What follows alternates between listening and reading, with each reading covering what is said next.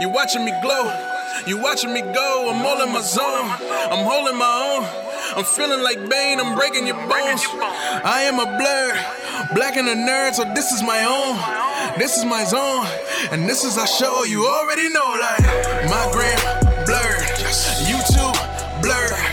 Everything I do so blurred. Bet you wish you so blurred. Cosplay blurred, all day blurred. Everything I do so blurred. Bet you wish you so blurred. Bet you wish you so blurred. Talking about what we heard, talking about what we seen, all through the eyes of a blur. Everything that we do urge, flying like a super person. Plus I got super friends, we be teaming up early.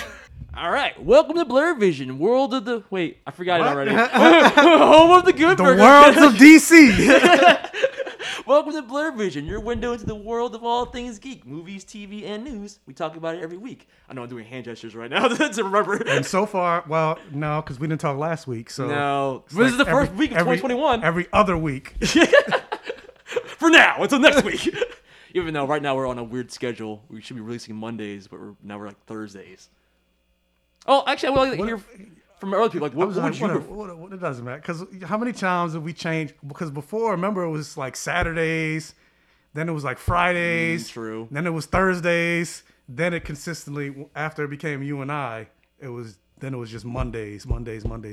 I prefer Mondays for my podcasts. Like if I listen to the podcast, because it's like the week is starting anew, and I have like a whole list of new podcasts to listen to. That's me personally. What do you have a preference? I'm unemployed. I don't care. Also, this is Michael. You didn't even say introduce yourself. Oh, hi. You didn't lock my door. Somebody could just walk up in here. Oh. You ain't that popular. Sup, guys? We are back for the first podcast of 2021. So bring the energy, bring Happy the noise. New Year. Happy New Year. Happy holidays. Everybody seemed to enjoy our last episode. Like I said before, hopefully this year isn't the Ramsey Bolton to Come on, don't do that. 2020's Joffrey Baratheon. Don't do that. We gotta start on a hopeful foot, okay? This is gonna be the redemption for 2020. That's how I see it. For now, until some terrible shit happens. Who knows? Okay, well, we're still in a pandemic, so That's true. And we're sitting here wearing masks, like nothing else bad can happen, yeah, Michael. nothing's changed. And this week we're going to be talking about some things that we didn't get to talk about at the end of 2020, like Cobra Kai Season 3. Well, that just came out like a couple days ago. That came out the first, didn't it? Yeah. Yeah. So that was 2021. But more importantly, something that we need to discuss that we were both fans of for the first movie, but did that passion hold through for the second movie? We're going to be talking about Wonder Woman 84. I mean, Michael gave his little, his thoughts non-spoilery on our last podcast, and I sat there and I listened to all his bullshit lies. Were they lies? They weren't lies. They weren't lies. I'm pretty sure you agreed with me. But No, you just... well, at the time I didn't have a point of reference. I was just like, yeah, okay, that doesn't sound terrible. I mean, it's very Dick Donner, Superman, like camp. I love Power Rangers. I can deal with camp, but what Wonder Woman 84 did, I don't know if I could do that level of camp. But we'll get into it when we get to the review. And I got some questions for you. Okay. Hold on, watch it. I'm like, Michael needs the answer for this. He made me believe it was going to be like campy and lighthearted and endearing. It was. Was it though? It was very campy. I said that.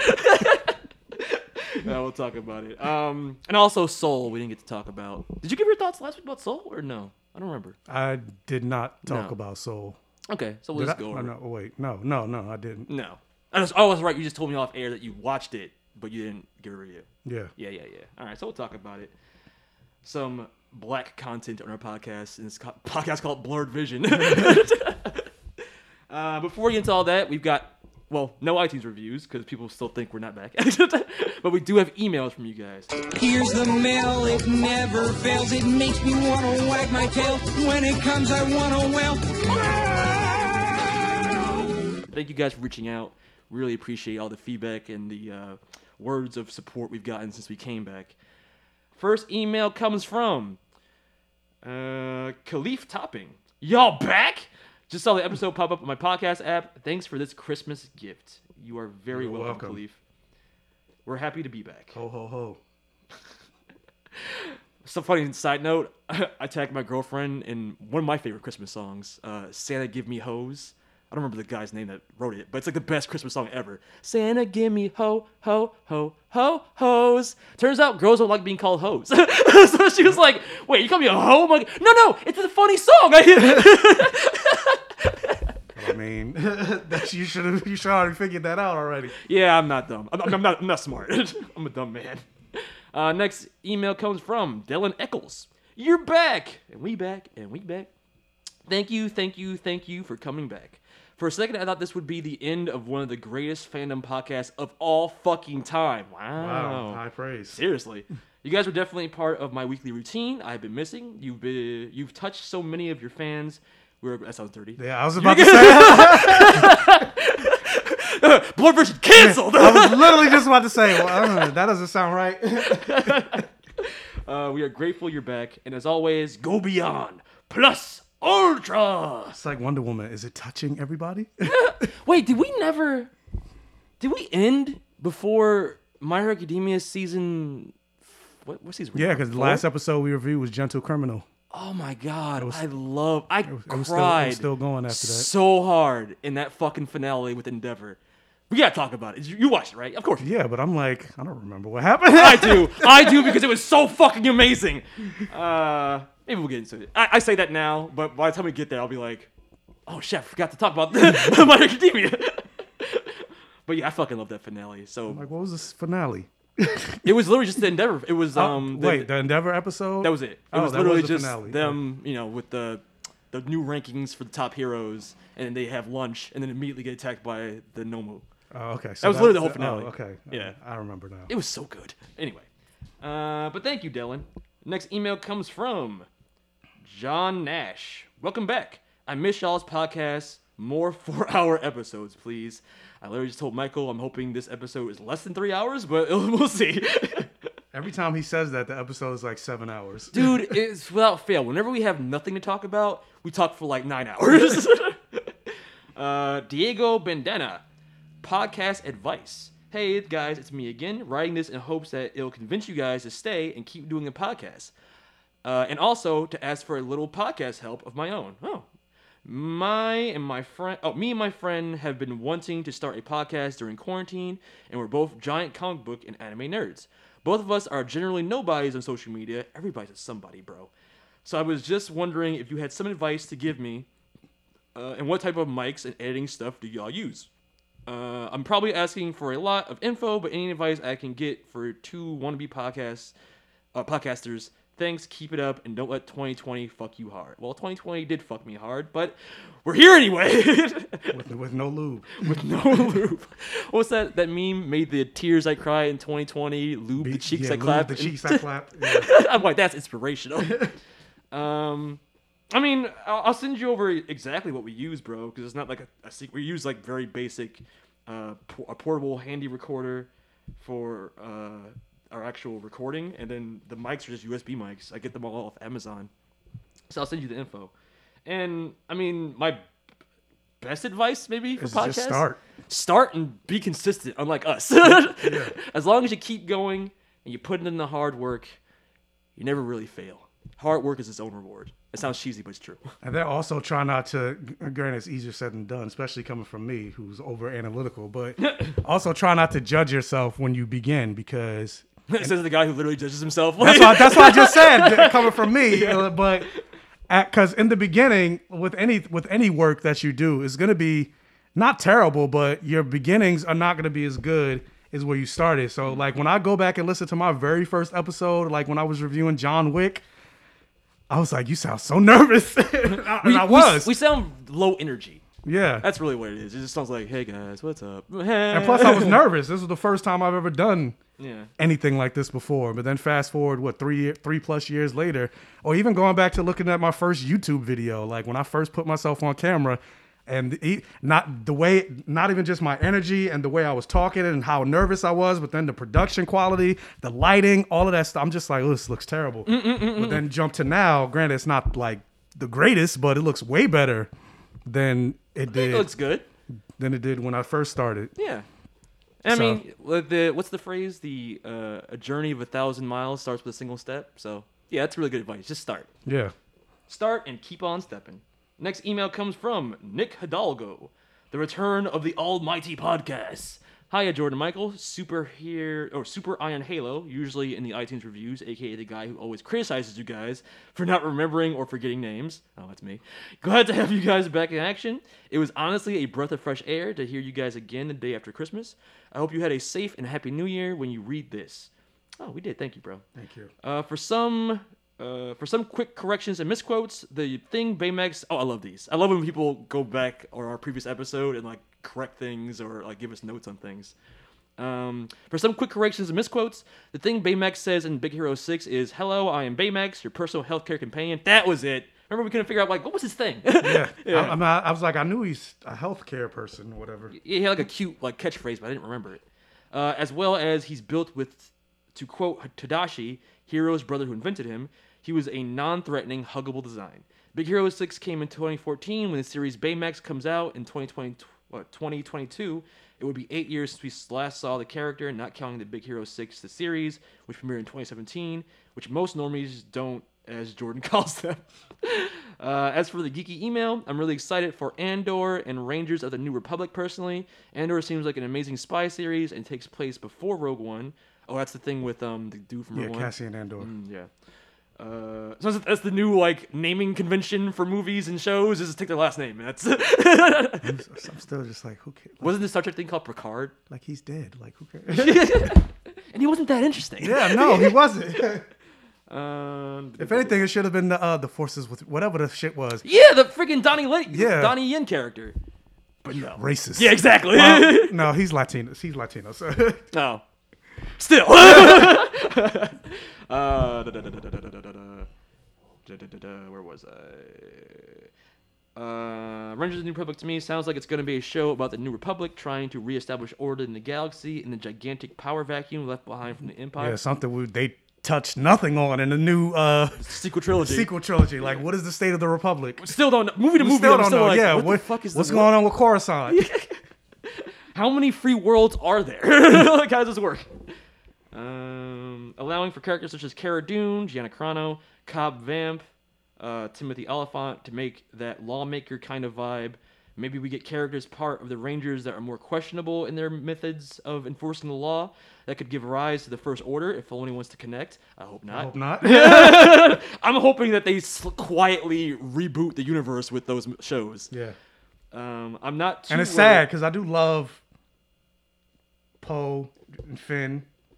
I love them in Force Awakens. Yeah. That's really it. That's all I have left. Because think about it. Did you even like their characters or their relationships in Last Jedi or Rise of Skywalker? I'm talking about the characters, not what they ended up doing with the characters. So Force Awakens. If anything, I see him taking on a minor role for the Rangers, and he could do both comedy and serious great as he's amazing as the father in Kim's Convenience. is running. I need to blow my nose. Well, I can't tell because you're wearing a mask. Anyways, that's my analysis, you guys. Hope you read it. If not, still love you guys, except for Jordan. What? I'm still sour over Logan spoilers on Instagram in 2017.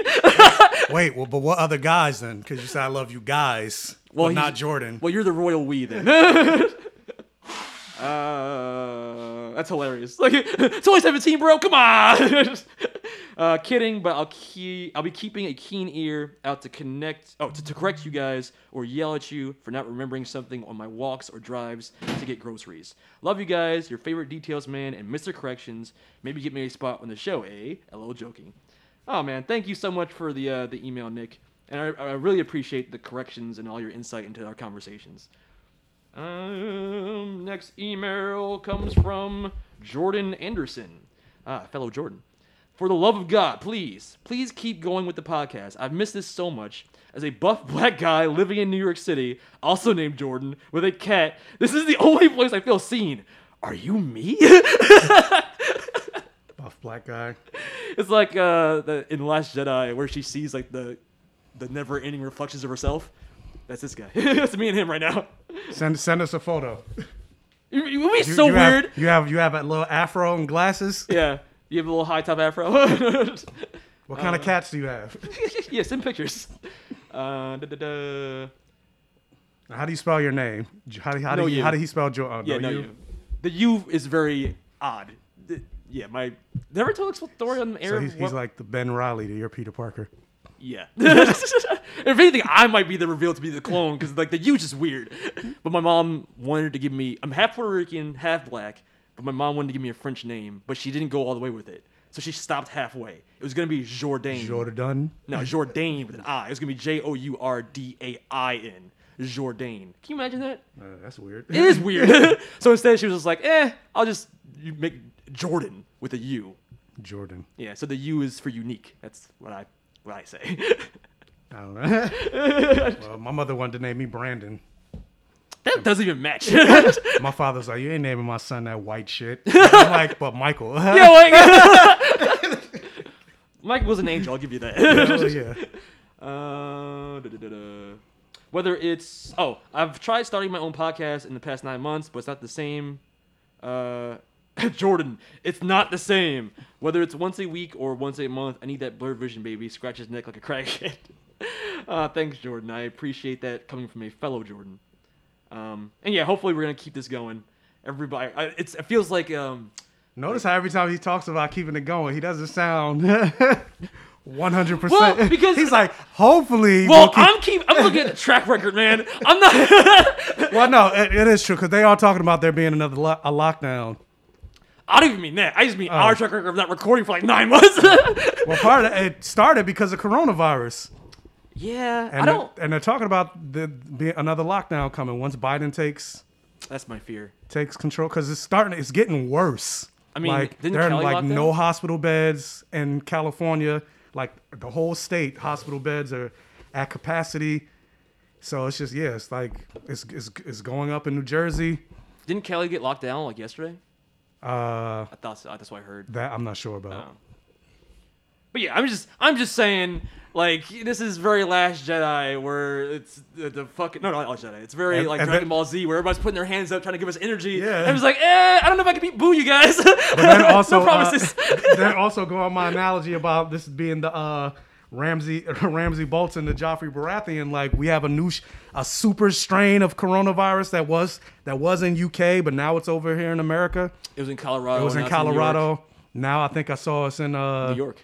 Yeah. Oh, New York? I saw New York. I saw Pennsylvania. Oh, well, I saw New York. Oh, well, shit. So, and that's exactly what happened last time with the coronavirus, where it was like, I heard that was in China. I heard that was in the States now. Like, what? It's outside. It's not to the door. That's one of the downfalls about being a global. It's kind of how the virus spread in fucking Planet of the Apes. A pilot got it, and he flew to another country, and then it spread. That's why I just know if there was a zombie apocalypse for real, we'd be fucked. Yeah, it'd we'd be be over. fucked. Like, if people with corona was literally chasing you down the street, it'd be over. Like, in a day. But anyway, that terrible dark future aside. Hopefully we'll become weekly again. Next email comes from Jeff Tops. Holy shit. Holy shit. Holy shit. Holy shit. Now, Holy shito. Holy shit. Now that I got that freak out of the way, I just want... What? I got that freak out of the way? Was he masturbating while he was there? Holy shit, holy shit. I just wanted to email in to let you know how excited I was to hear you guys podcasting again after so long. It's been way too long. Jordan and Michael are back. Well, I hope you guys are because you guys were for sure a hit every week. I hope this makes it you guys have a great and wonderful new year. I hope you guys are back, like actually back. See, even they know. Hope you're back, like really back. Like not the playback, for real back. We're working on it. Let's see. Next email. Oh, our old pal Xavier Sutton. Return of the Mac. Return of the Mac. Welcome back, guys. Glad to see my favorite podcast make a return. It was like my Christmas present. This email won't be long, but I'll ask this. 2020 was a dumpster fire, but what was something good that happened this year? I believe it is important to appreciate the good things, no matter how big or small it is. That is all for me. Welcome back, and stay nerdy, my blurries, and go beyond plus ultra. P.S. I finally watched My Hero Academia, so now I can say that with context. Oh, sweet. So now you can appreciate how amazing that show is. So what was one thing that good happened in 2020? Funny enough, I just posted, like right before last year ended, I posted something like that. Literally the same thing. I was like, 2020 was a terrible year. So many deaths. people losing their jobs, people losing their health care, a lot of yada, yada, yada. But hopefully something good happened to you in 2021 that you could more so reflect on that as opposed to all the negative, because it's way easier, especially, again, coming from me. One of my New Year's resolutions for 2021 is to be more positive. Which Is that why you like 84 so much? which I'm still not working, which I'm still, but shut the fuck up. But I would say I posted that one good thing that happened to me in 2021 is just basically the continuing growth of my YouTube channel and how this year, mostly because of Lovecraft Country, because that was like my most popular thing that I've done, got me to the point that I was able to monetize my videos. Nice. And I'm almost by the end of the year. My goal for this year is to hit 3,000 subs. I'm almost there, so I'm at like 2,800. Your goal for this year is 3,000? No, this month. Oh, okay. I was like, you're gonna make it for sure then. No, this month is to okay. hit 3,000 because I'm only like 200 away. Okay. So that's a positive. Yeah. I mean, just in general, I feel like just making it through 2020, if you're able to take some lessons from like going through those struggles, like if nothing else, you've got perseverance. You know what I'm saying? And what 2020 gave me, I think, was greater insight into the things I want. And it made me realize like what doesn't matter. You know what I mean? Like there's so much of noise that's in your life that tells you like you should do this, you should do that. But ultimately, I think everyone in their heart kind of knows and can feel what they truly love and are passionate about. And if you can pursue that, then I think you've won in life. So I think that's kind of where I'm at now, especially with Unworthy. I guess if I were to name one thing, it's that we were able to drop episode 3 in 2020. And that since then, like that's really been the thing that made Unworthy blow up in the community, I think. 1 and 2 did well, but 3 made it like this is like a series. Like people will actually are like following the story and love the characters. More so than like, it's not a real show, you guys, but you guys treat it like it's a real show. I really appreciate that. So I'm really appreciative to the people that support us and the community at large that really embrace the series. They're gonna scrap Power Rangers like as it is On Netflix, yeah. Well, no, yeah. I mean, Netflix they're scrapping it this month, but I was gonna say in 2 years they're just completely like scorching the earth. They're pulling a Kylo Ren, let the past die, and they're rebooting the series, and they want to like build it from the ground up, American. So they're basically just dropping all their legacy seasons and all the attachments to the prior shows. That's why if you've seen online, this is me just guessing, but I think that's why JDF, the guy who played Tommy, he's doing his own thing now with making his own Power Rangers-esque series called Legend of the White Dragon. But can he do that? Like, isn't that illegal? Like, it's not his. No. Well, no, he's not doing Power Rangers. Oh. It's Power Rangers inspired, but it's anything that involves Power Rangers and anything like Power Rangers is its own classification of a genre in Japan. It's called tokusatsu. Mm-hmm. So anything that involves a costumed hero falls into that category. So it's not technically ripping off Power Rangers because Power Rangers ripped off Sentai, which ripped off Kamen Rider, which ripped off heroes before that. So it's not, as long as he's not calling it Power Rangers Legend of the White Dragon, he's good. But I think that's why he's even moving away from Power Rangers, because he sees the writing on the wall that eventually Hasbro's going to want to just throw out all that old stuff, including, and he's the poster child. He's the face of that entire old legacy of Power Rangers. You hear that, Lucasfilm? You should probably go that route too with the sequel trilogy. Oh yeah, for sure. I mean, Disney did that with the Legend stuff. They're just like, nope, throwing it out. But then they're bringing it back in. Well, Dave Filoni brought it back in, and Jon Favreau brought it back in with The Mandalorian, which is a smarter play. I saw some dumb shit where somebody was like, you know what the problem with Star Wars is? Some person that made Star Wars, the new stuff. I think it might have even been Kathleen Kennedy, but it's like the problem is we're not working from like some text that's already been written out, like a comic or Marvel. Oh yeah, she said Kathleen Kennedy said that. She was like, "There's no blueprint." Yeah, it was like, you threw it out. There was a blueprint. People like that blueprint, and you toss it out for no real reason. And it shows you that when that the fans do appreciate that when Dave Filoni and Jon Favreau can bring it back, and they're like, hell yeah, and it just made the series better. It gave a richness to that universe that the sequel trilogy didn't have. Does this thing have cat hair in it? No, that's a brand new mask I brought just for you, you son of a bitch. Like, why is my nose still running? It's not a used mask. Anyway. But yeah, thank you for the email. And I think this might be our last email. No, we got a few more. Next email comes from Christopher Burns. Nigga, he's blowing his nose. Gross. Nigga, we made it. Bro, blurs, I miss y'all terribly. We never agree on anything. Okay. Most of the time. Bringing that back. Yeah, right? But that's why I love listening to you guys. I often find myself thinking, am I weird? You'll both give amazing criticism and different perspectives on things I often like or love, and though I'll agree with you both, I still find myself going, yeah, but I still like it. I mean, it's fine. I'm one of those blurs, and I've stopped fighting it ever since. Seriously, though, thank you for coming back, and I hope it continues on. Stay nerdy, my bloody. I mean, thank you, Christopher. And also, I feel like, love what you love, bro. If we have criticism or something, and you can acknowledge those criticisms but still love it, more power to you. Yeah. In the same way that if someone was criticizing Power Rangers and said all the shit about Power Rangers that is totally true, like how childlike it is and cringy it is sometimes, and the acting isn't that great, and the action sometimes isn't that great, and there's a lot of problems with Power Rangers. But I still love it. That's how I felt about Wonder. Well, no, I didn't. son of I a- don't want to say I loved it, but Yeah, I'm about to say, like, wait a second. I didn't love it. Oh, I can't wait to get into this conversation. Next email comes from Michael Lopez, and we back. Oh my fucking god, brothers! I am so glad y'all finally got over your beef. Just kidding. It's gonna be a running theme. I feel it. Yeah. The Avatar has every right to disappear for 100 years as long as they come back. That's hilarious. So I'm glad that Team Avatar has returned to the podcasting world. For real, it's been tough not having you all around, and I'm really glad that you have returned. I totally agree with the Rise of Skywalker review and appreciate your opinions, even when I don't agree. You guys are the Blurred Vision, with an emphasis on the. Thanks for everything that you do. Please come back and stay in the words of text. What? We need you right now. Stay in the words of text. That's what he wrote. And What? stay in the words of text. I don't know. I don't know what that means. I don't even know what that quote is. We need you right now. Is that Leia? No, that's not Leia. No. But either way, Yeah. I appreciate it.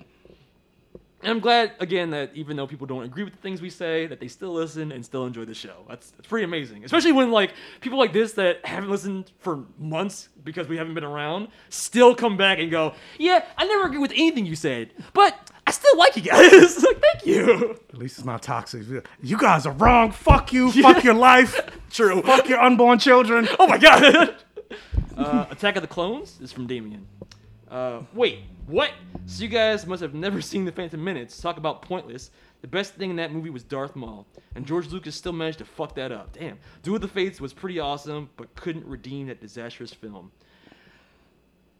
I think Phantom Menace is better than Attack of the Clones. Yeah, I do too. Yeah, I mean, without going into details about exactly what he didn't like, did you see that behind the scenes on The Mandalorian where Dave Filoni kind of talks about the prequel trilogy Yeah. and overall how it tells this beautiful story about Anakin falling to the dark side and things being destined? And then the importance of what Duel of the Fates. yeah, I never even knew that. Yeah, the fate of this kid. Yes! I'm like, that's why it's called Duel of the... I never even... Like, it just sounded like a cool name for a song, but you never Yeah. really think about, like, did he have that level... And I believe it, that George Lucas had that level of foresight to name that song that, because he knew, going into it, that battle between Darth Maul, Obi-Wan, and Qui-Gon Jinn was a battle for battle for Anakin's soul going into the rest of the series. And it's like, and that's why they brought it back in Revenge of the Sith, where Obi-Wan's fighting Anakin, because his fate is sealed. It's like, oh, it's so good. Yeah, because if Qui-Gon lived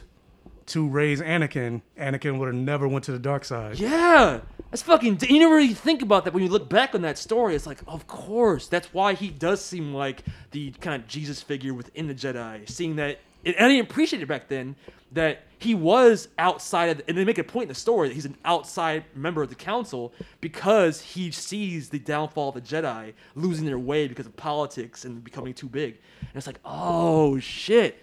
Like I keep saying. Hate the prequel trilogy if you want to, but fuck if George Lucas did not have a plan. And it also kind of goes to show, like, despite how much reverence we have for Yoda, Yoda's a failure. He is a failure. Yeah. Yeah, Yoda was wrong. And he only realized that too late. Yeah. In Attack of the Clones, he was Too like, late. shit. Did we fuck up?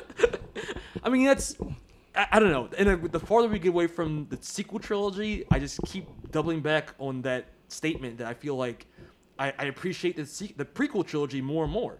Mm-hmm. Fuck the dialogue. It just has a great overarching story that has purpose. Things happen for reasons. And I think the Clone War, I think it really is Dave Filoni, the Clone War. Because I think the problem with George Lucas is when you think about the original trilogy, like, yeah, he's probably great coming up with the story, but he shouldn't direct it. He's not a. I don't even think maybe not directing either. But I feel like he's great at story and concept, but he's bad at writing character dialogue and interactions.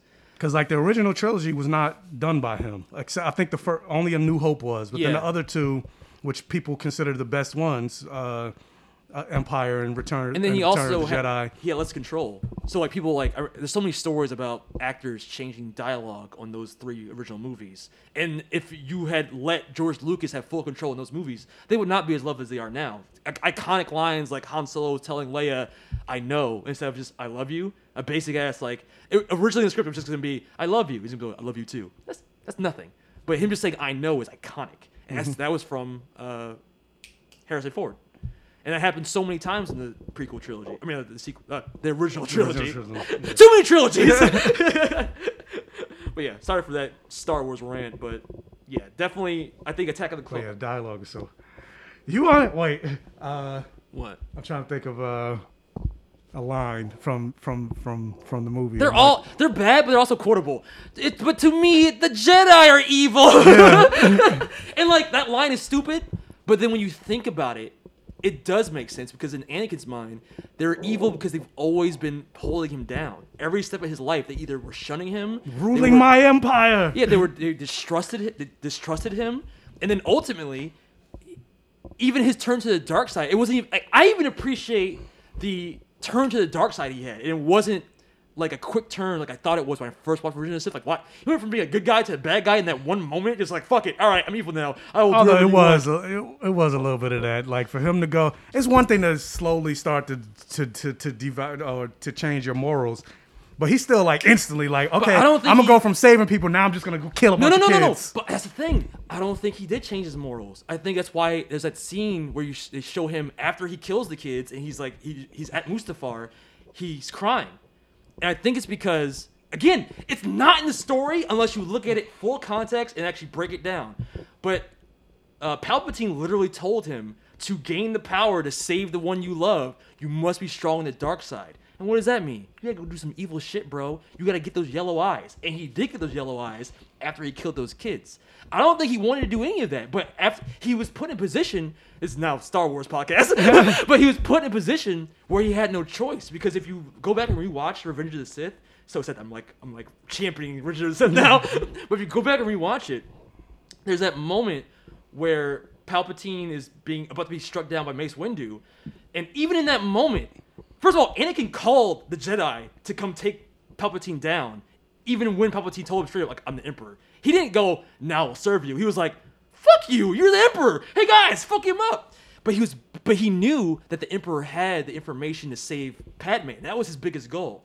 So all he wanted was for Palpatine to be arrested. That way he can get the information he needed at Palpatine later. But what did Mace Windu say?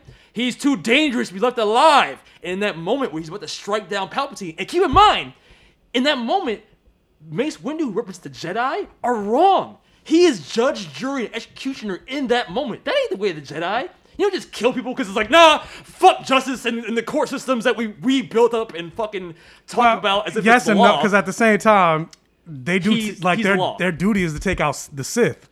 Yes, and also he makes a good point that he says he controls. He controls Senate. the entire not just the Sith. He's the Senate. The Senate. I am the Senate. Yeah, so yeah. it's like you think of real life. You lock Trump. him up, he's gonna get out. Yeah, he's Trump. Yeah, and he could basically pardon himself. Exactly. So it's not like it's crazy what Mace Windu's doing. You understand why he has to kill the And then also Dave Filoni said, like, because somebody asked what would have happened if Mace Windu actually killed Palpatine.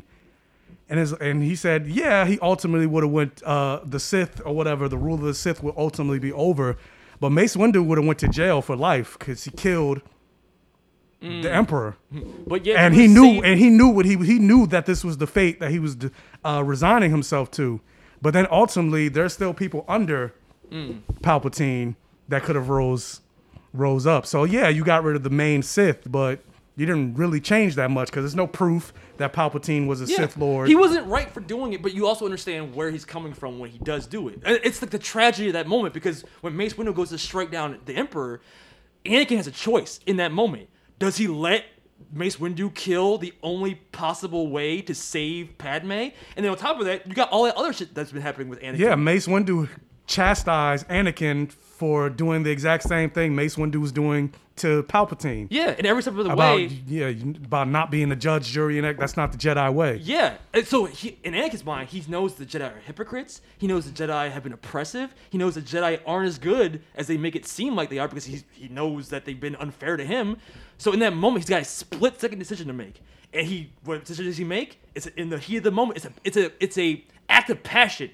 He cuts off Mace Windu's hand, and that gives Palpatine. It's not like Anakin killed him. That was just him trying to stop him from killing the Emperor.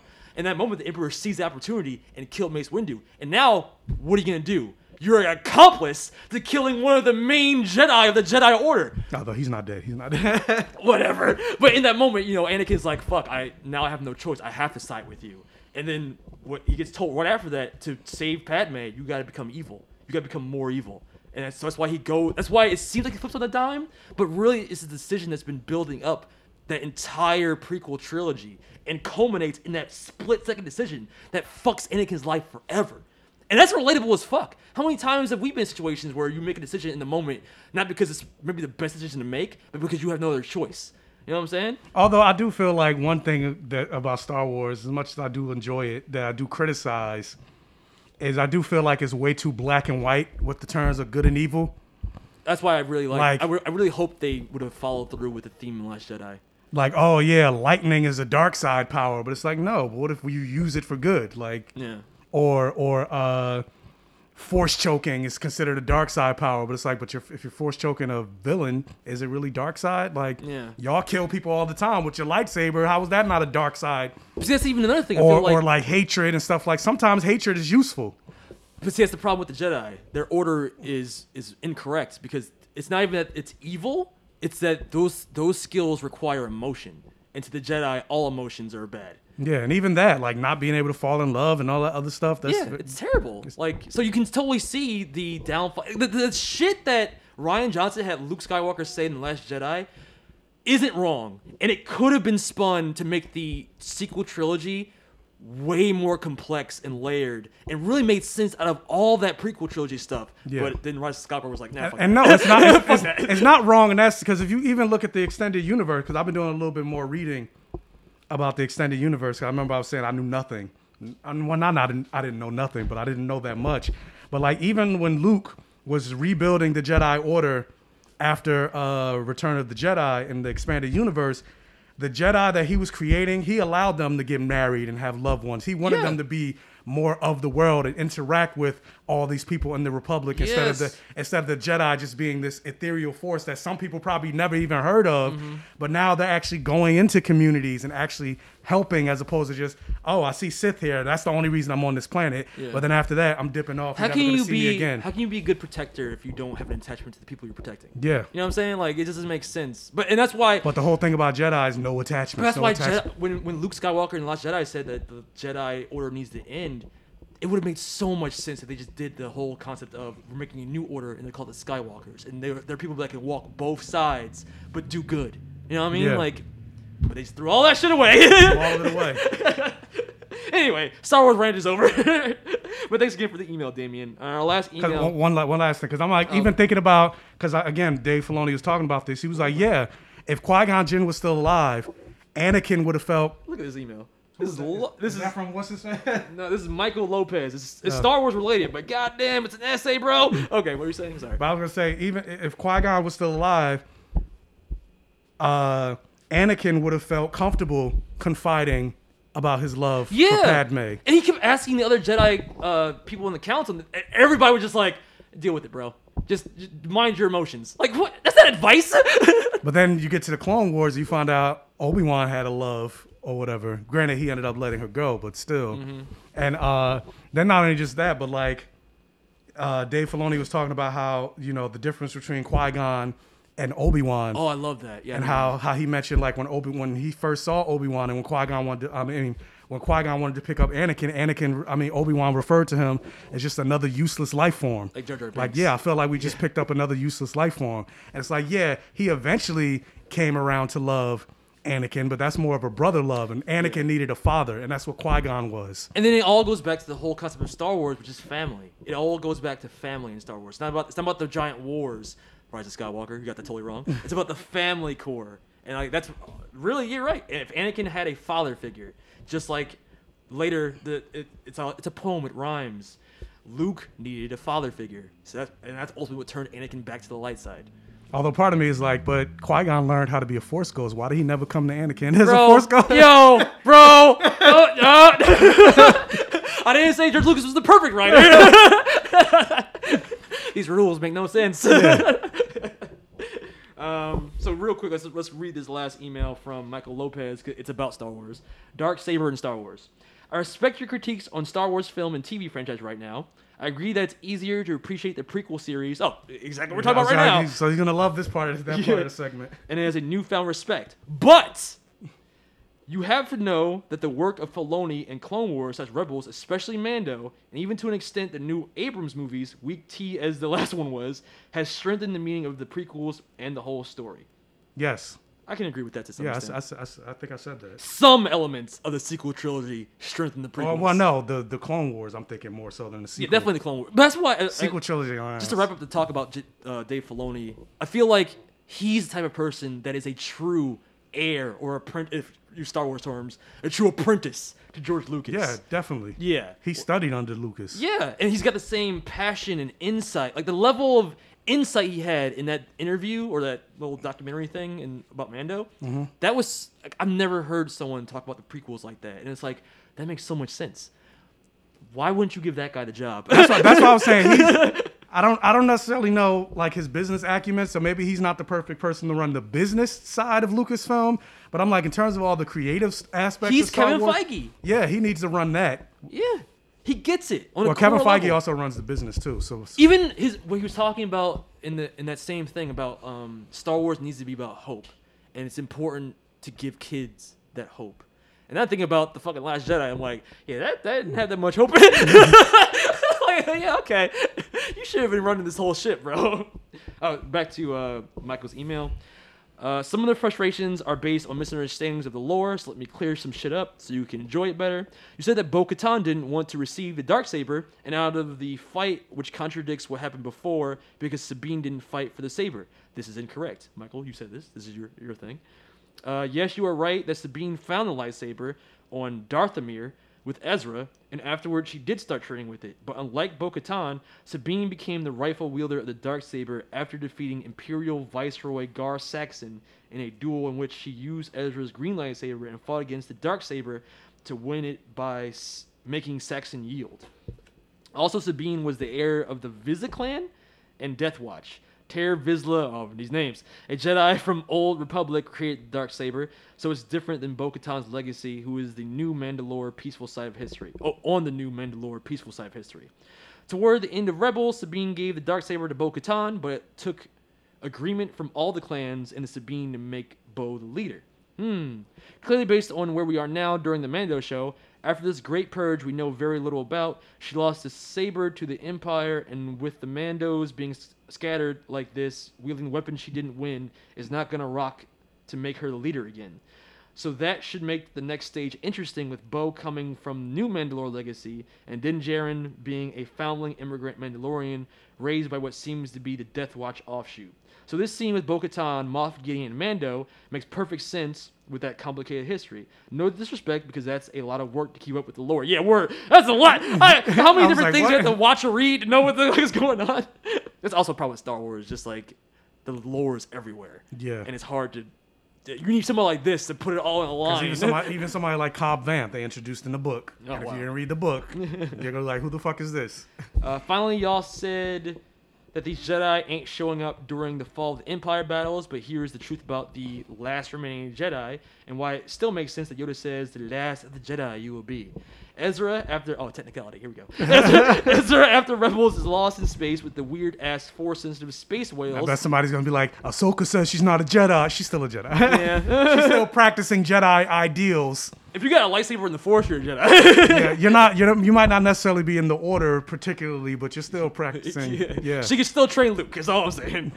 He may not be positioned to come through for Luke. Ahsoka, first, she is a Force user, but not, here you go, but not a Jedi from Yoda's council anymore. So Yoda wouldn't claim her. Plus, it's his fault she left. Also, Ahsoka does help the early Rebellion and Rebels show, but she is lost after fighting Vader in a Sith temple. We don't know where she was. Maybe Yoda didn't either. Didn't time travel save her? Yeah. Yeah. Kanan is dead and fought the Empire to the end. Cal Kestis also fights Vader too. Kanan. Oh, Kanan. I said Kanan. Also fights Vader too, but we don't know the end of his story yet. Another game is coming. There may be a reason he isn't out here holding Luke's hand in Return of the Jedi. Lol. He is not a trainee of Yoda, and Yoda aware of him may not be. Oh, that was good. I was like, wait, what? Oh, Yoda speak. I got you. In the end, I don't think it's fair to call all retconning. Oh, to call it all retconning because the team is doing a great job pulling it all together. That is minus Kathleen Kennedy and J.J. Abrams, who messed up that film series hard. Notice he didn't say Rian Johnson. Interesting. Yeah, maybe you liked Last Jedi. There are parts of the Jedi I liked. Just big chunks I didn't.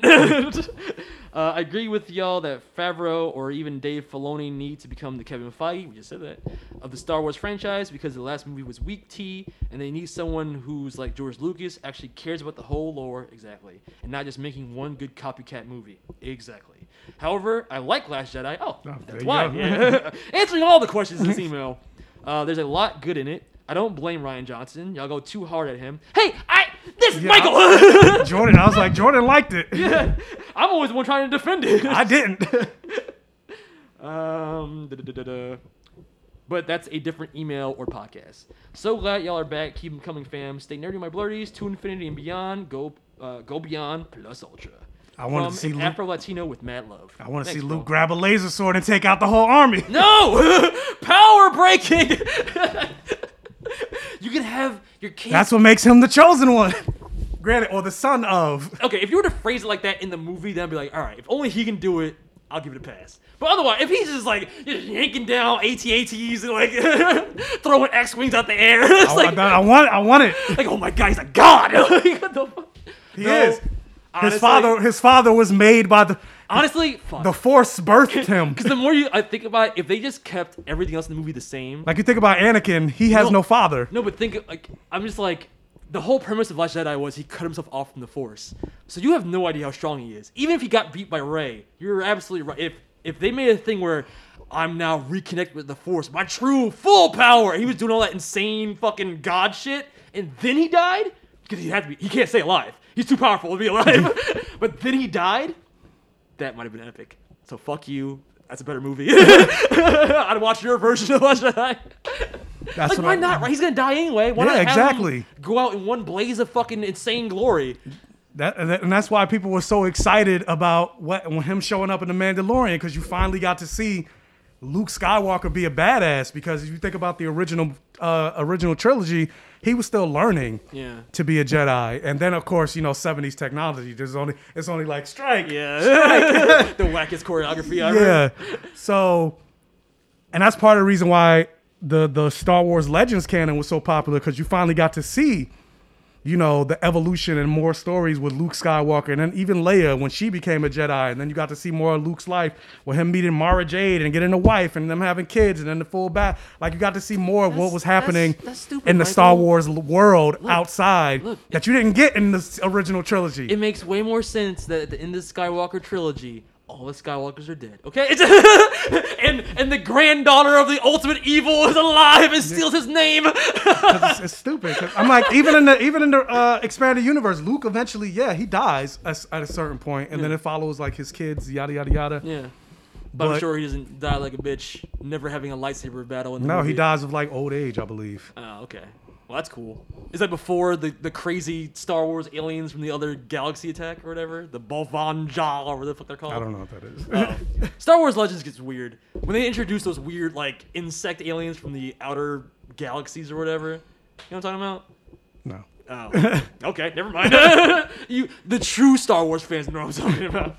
But anyway, speaking of being a true fan of something, I was a true fan of Wonder Woman at one point. Let's talk about. Were you? Really? Yes, I was. I love that. Okay, let's talk about Wonder Woman 84. I can save today, but you can save the world. One day, you'll become all that you dream of and more. And everything will be different. This world is not ready for all that you will do. The world needs you.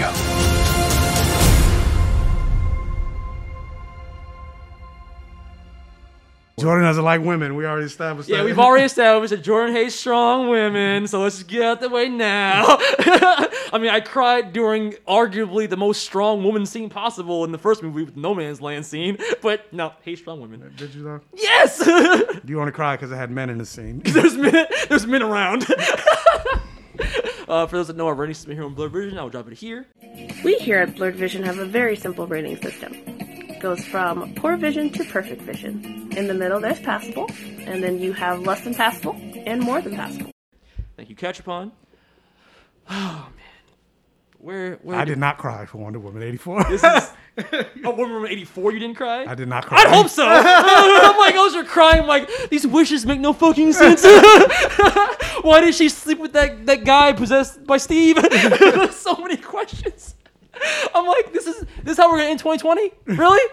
I before I was like, yeah, I wasn't even looking forward to Wonder Woman 84 that much. I'm not gonna be disappointed if it's bad. But like, I wasn't ready. Like, I went in thinking because I already said what I had to say last week. Well, you said it was gonna be the week campy. before. You said it was gonna be campy and Dick Donner-esque, and I was like, okay. But you said you liked it anyway, so I was like, yeah, people are gonna be mad because if you go from like the hardcore darkness to the DCEU and jump to that Dick Donner like level of camp. If you don't like camp and you're like that hardcore edgy, I like hardcore Wonder Woman, then I could see you not liking a campy Wonder Woman. But I wasn't prepared for it's not even like the level of camp. It's how ridiculous the plot is, how many plot holes a premise of there's a wishing rock and we grant wishes makes. Forget even Cheetah and how terrible that CGI was and how fucking... Oh yeah, I said that. Yeah, I mean... I was ready for that, though. I was ready for the bad CGI. What I wasn't ready for was a completely lackluster level of action throughout the movie. I almost liked none of the action scenes. I said that too. I was like, there wasn't enough action in the movie. But it's weird. There were action set pieces, but you know what it was? It was the movie was so fucking long. Why did that movie need to be 2.5 hours long? It makes no sense. That's like BVS long, isn't it? Before the Ultimate Cut? Yeah. Nothing happens. After the mall scene, which is, we're going to talk about that shit. That shit was ridiculous. That was something else. I said there wasn't enough Wonder Woman in this movie. Like, it was more... Yeah, it becomes just like Diana I was like, show. it was a whole hour or so where there was no Wonder Woman. Yep, just Diana and the Steve show, which is like, I think if you're ever going to give a compliment for anything in the movie, like you said, the chemistry between Steve and Diana, between Chris Pine and Gal Gadot, that's really the only... I'm wrong. That's one saving grace, and the other saving grace is Pedro Pascal's acting. He's a great actor. You're absolutely right. I do agree with you there where you said that you take Mando, you take, what's his face from Game of Thrones, Oberyn, and you take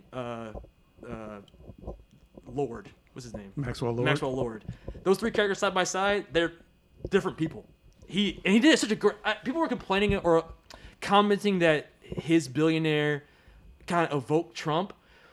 That's what I said. I think I said that last week. Yeah, you did. Yeah. It's not. You don't see it? It's not. I can see it. He's not even a billionaire. No, but he is a con artist. Yeah. And I do think that there was at least some level of inspiration taken from Trump's mannerisms. But he talked with his hands a lot. Yeah, And maybe that's a Pedro Pascal thing.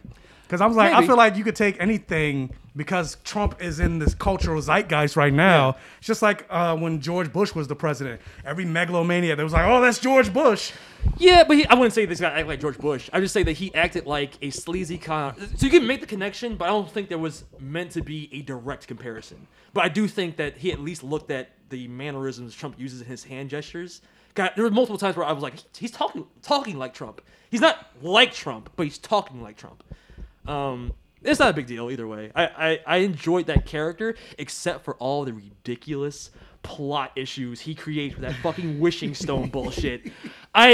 Going into it, we didn't know what the plot was really. We didn't know that there was a wishing stone involved that was going to bring back Steve in the weirdest way. And there's like this monkey paw effect where if you wish something, bad things come with that wish, but the bad things aren't consistent. They change depending on who you are, and they also change depending on if it's Pedro Pascal who grants your wish. He can just take whatever he wants. It's like there's no rules in. It's like, I want this if I give you that. And it's like, what? What? And even that's not consistent. There are times where it's like, oh, the wishing stone can only grant one wish per person, and until the end of the movie, where, hey, you're not a cheetah yet. What's her name? The actress? The actress. Barbara Minerva is her name. Kristen Wiig. Kristen Wiig. Hey, Kristen Wiig. I noticed that we're in the third act now, and you're not a cheetah yet. You want to just throw out another wish real quick that's vague enough to make you a cat, even though it makes no fucking sense? No, it doesn't. And then it's like, I guess I don't want to get into spoilers, but even the issues. It's been 2 weeks. True. So you want to jump right into spoilers then? Because I otherwise I'm just gonna go on a rant. Because I was like, You said what you had to say. Yeah, I said what I had to say. And you gave a more than passable. You fucking disgust me. More than passable for it. Because look, you're looking at DC movies. DC movies are not good. Fair.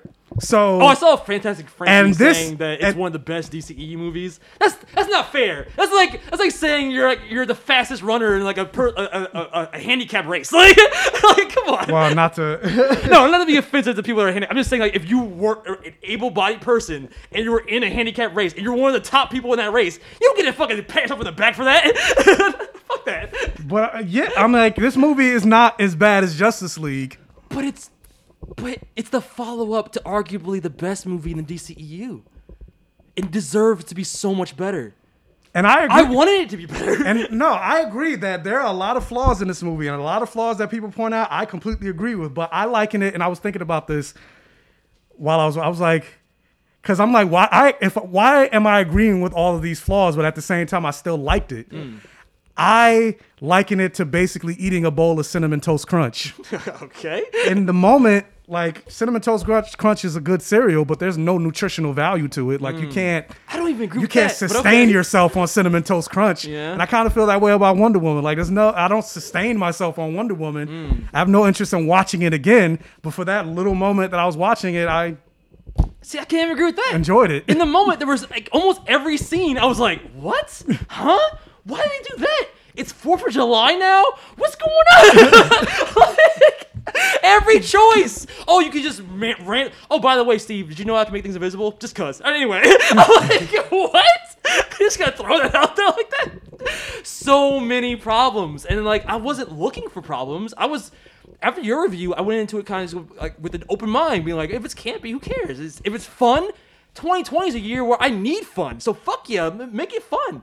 But it wasn't fun. It was stupid. And it took away the things that were the strengths of the first movie. Like, the action felt more grounded.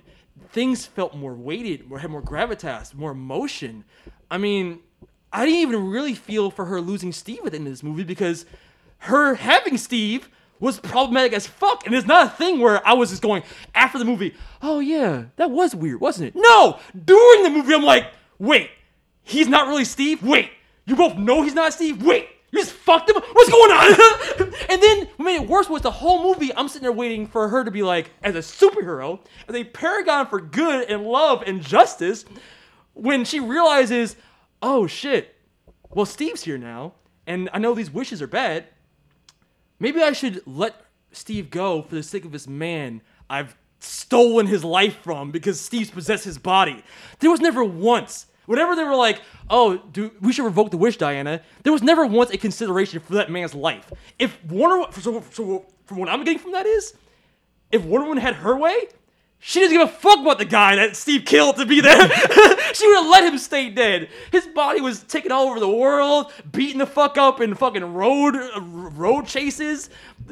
She fucked a god. Like, and at the end of the movie, she winks at him like, oh, yeah. She's really weak, but it's like the wink to the audience like, I fucked that guy. It's not cute. It's not like a feel-good ending. I'm not like, yay, Wonder Woman. I'm like, this is so I do feel like the internet's going overboard by saying she raped him. I'm like, it's not, bro. It's not rape. Here we go. This is going to be the debate here. But it's okay. Before we get into that, if I were to rate it, I got to give it a less than passable. And that hurts me to say because I would have given the first Wonder Woman a high more than passable and only taking those points off for that finale. But guess what? That finale I rewatched after watching this movie. It makes the finale of the first Wonder Woman seem amazing. It makes the plot twist of that random dude with the mustache, being Ares and having his stupid ass dialogue. I will destroy you. Remember I said last week it was a part of the finale. I was like, I feel like the movie just stops and it's like message. Oh, in '84. Yeah. I'm not even mad about the message, because you also said that in the first scene with the tournament or whatever, that had no purpose. There was a purpose, but it was just so thin, just to be like, nothing could be told from lies. But yeah, don't cheat, Diana. Really... You can't cheat your way to being happy or whatever, and that's basically what the metaphor is for the wishing. Like the wishing is a cheat, so that's not the way to achieve your happiness. But even so, my rating is less than passable. Jumping to spoilers. Even that fucking ending is problematic with the renounce your wish. Everyone has, and let's not even talk about how ridiculous she looked like when the wishing wind blew her to the wall. I'm like, guys, granted. So stupid. But I mean, just her acting when it came to being blown in quotes against the wall, because it was the wind. She's faking this wind. She looked ridiculous, and she's pinned against the wall, just like, you have to let it go. She looks so stupid. But she tells the world, because somehow there's so many questions with the plot. But in that moment, somehow having the lasso of truth around Maxwell Lord's ankle somehow sends a broadcast, hijacks his broadcast to the whole world, and everyone's seeing golden lasso energy, and hears Diana's voice. They don't know who she is. It's just a random disembodied voice telling the world, yeah, I know shit's getting crazy right now with everybody making wishes and all your dreams being fulfilled and chaos is happening. Yeah, it's not a Dragon Ball Z moment. It's Mr. Satan. Yeah, yes. You don't know if it was like Superman and people knew who that was. I'll listen to Superman, or I'll listen to Captain America. That's what they wanted that moment to be like. But without that context, and because of the context of this story, it makes no fucking sense why the world would be like, you're right, disembodied voice. It is wrong that we wish for these things. I renounce my wish. Number one, you have to assume everybody made a selfish wish. And you also have to assume that nobody in the world was like, the world's literally ending. There's earthquakes and there's fucking nuclear bombs. I wish for world peace. Yes! Erase all this shit. And then it was a question I had while I was watching the movie, because his son made a wish. Like, to be great. Well, not even just that, but because talking about not knowing how these wishes work, and Barbara got 2 wishes, and somebody, because he also wished for his father to return and it didn't happen. So I was like, how does this work? But I thought but he didn't. But then I thought the wish didn't count because he had already made a wish. I'm just saying, like, I'm just why didn't he get a second wish? Yeah. Yeah, I in the moment, or even for his father to be great, I'm like, did that happen? Like, it didn't really happen. Yeah, he had the power of wishing wind, and he pushed a god back, so it's pretty great. I don't know, it's vague. But my thing is, I thought that when she got her second wish, it was because the first wish was from The Rock, and the second wish is from him. And it counts as 2 different things. But you're right. If that was the case, then the kid would have been able to make the wish to bring his dad back. That didn't happen. Unless you count the fact that after it all happened, he did come back. But regardless, I'm just saying, there's chaos. No one's wishing for the chaos to stop. And then you're also assuming, because I almost felt like Diana was going to go, imagine there's no pain. Look, whatever the song is. That stupid imagine shit she did? Mm-hmm. Because I'm like, how fucking short-sighted you have to be to assume every single person made a selfish wish. Well, everybody was like, I wish my mother did not die. She's on her deathbed. I wish for money because we're poor. Or kind of like her. She wished somebody back from the dead. Yes, but all those people who are like literally on their deathbed, you're right. I take my wish back. I don't want to live. Like, it's like, the fuck out of here. Everybody in the world undid their wish because a random voice told them not to. Fuck out of here. So fucking dumb. And then, when you get into the actual, granted, the final battle was versus wind. Wishing wind. Yeah. Did you realize that's what the wishing wind was, right? Yeah, when he was getting wishes, he was using that power to push her back. Yeah, there was like, every time you make a wish, wind would happen in the room. So because everyone was wishing, he had all the wind. He became Storm. So stupid. And then take a step back from that. I'm like, you're a god. You're not stronger than wind? You're swinging from lightning and shit. You want to talk about that and how that didn't make any sense? Was she flying? Was she falling with style? Was she lassoing the air? What was happening? It was a little bit of both when she was first learning how to fly. So can she fly now? I mean, based on how it ended, she started, at the very end, she flew. So she just forgot about that in BVS and Justice League. Well, yeah, they completely wreck. They're And, not. They're DCEU. I feel like they're just doing away with the whole DCEU at this point. Like they don't care anymore. So Like they're even doing it with the sequel trilogy. even Aquaman doesn't really. It just doesn't make sense. That whole sequence of her flying. In concept, I liked the foreshadowing for it when she was flying with Steve in the plane and she asked him what flying is like. Yeah, because soon as I was like, oh, so she's gonna learn how to fly in this movie. But Yeah. I'm like, but that doesn't make Doesn't sense make because sense. she didn't fly in Justice League or BVS. Yeah. But I'm like, okay, she's definitely gonna learn how to fly in this movie. Yeah, and I didn't mind that though. I think for a Which reason, I wanted that anyway. I'm like, that's part of her power set. She should know how to fly. but as a reason for her to fly, I thought that was a great way to tie it back to Steve. See, I don't like that. You don't like that? Yeah. Why? Her learning how to fly or getting her power because of a man. Oh my God! That's what we're gonna say. Oh, this is problematic. That's the problematic part. Yup. Not her fucking some random. It'd be the equivalent if I was unconscious. I didn't say there was no problematic stuff in this movie. No, it'd be the equivalent. We're getting to that now because it'd be the equivalent if I was unconscious outside and a girl found me and was like, "I'm gonna put a mask of my ex-boyfriend on you. I'm gonna fuck your body," and then I wake up later. It's not the It's same exactly thing. the same. The only difference is there's magic involved. It's the same. Exactly. You don't like magic. That's what it is. How is that any different than that? So you're saying it's like, oh, people are going too hard, calling a rapist. No, I think it's the opposite. I think people aren't going hard enough because if this same plot beat was in a movie about a man and he put his ex-girlfriend in a woman's body and fucked that woman, Well, and in some ways it was because you think about Big. you're going back to the 80s. Guess what? Big ain't fucking not problematic either. No, it is. Yeah, it is problematic. Exactly. Thank you for making my point. But I'm saying, like, technically speaking, it wasn't his body. And like, if Diana didn't revoke her wish, that's Steve Trevor's body, and Steve Trevor is the one that gave her consent. Like, the man doesn't remember. Like, it's not like Really? It's not like Wait. No, you just said if Diana didn't give that man's body back. Like, But I'm saying in the rules and the pure definition of rape, like it's one thing if that man was like trapped in the mind of whatever, and he's witnessing everything that's happening. you know he's not. Because I feel like they would have said. I feel like they would have said something. Or Okay. like even at the end, like you look vaguely familiar. But it's his body. It's not like it was, Yeah, it is his body, but He in didn't that transform his body into Steve. sense, when Steve Trevor took over, it wasn't his. Like I'm not. What? I'm not saying it wasn't a like. Guys, you hear this? You hear this rationalization right now? This coming from like the main guy. The Like, reason, oh, it's fucked like up. the whole thing of him, Diana or Patty Jenkins creating this arbitrary rule or whatever, That's the main saying thing. that Why do it? why he can't come back as himself as opposed to in a different soul. That's a problem in and of itself. But for the sense of him basically taking over a body or whatever, that was his body. If she didn't wish it But back. it's not his body. It's like quantum leap. You looked in the- It's like quantum leap logic. Yeah, it's not your body. When you look in the mirror, and that's what I'm like, why did they keep like hammering that plot point home? Like, if they just didn't show that scene where he looks in the mirror, he's like, huh, I'm still that guy. I'd be like, why do you keep making a point to show us that you're not you? Because in my mind, the whole time, I'm thinking like, wait, so you're just cool with kissing this guy that's not Steve?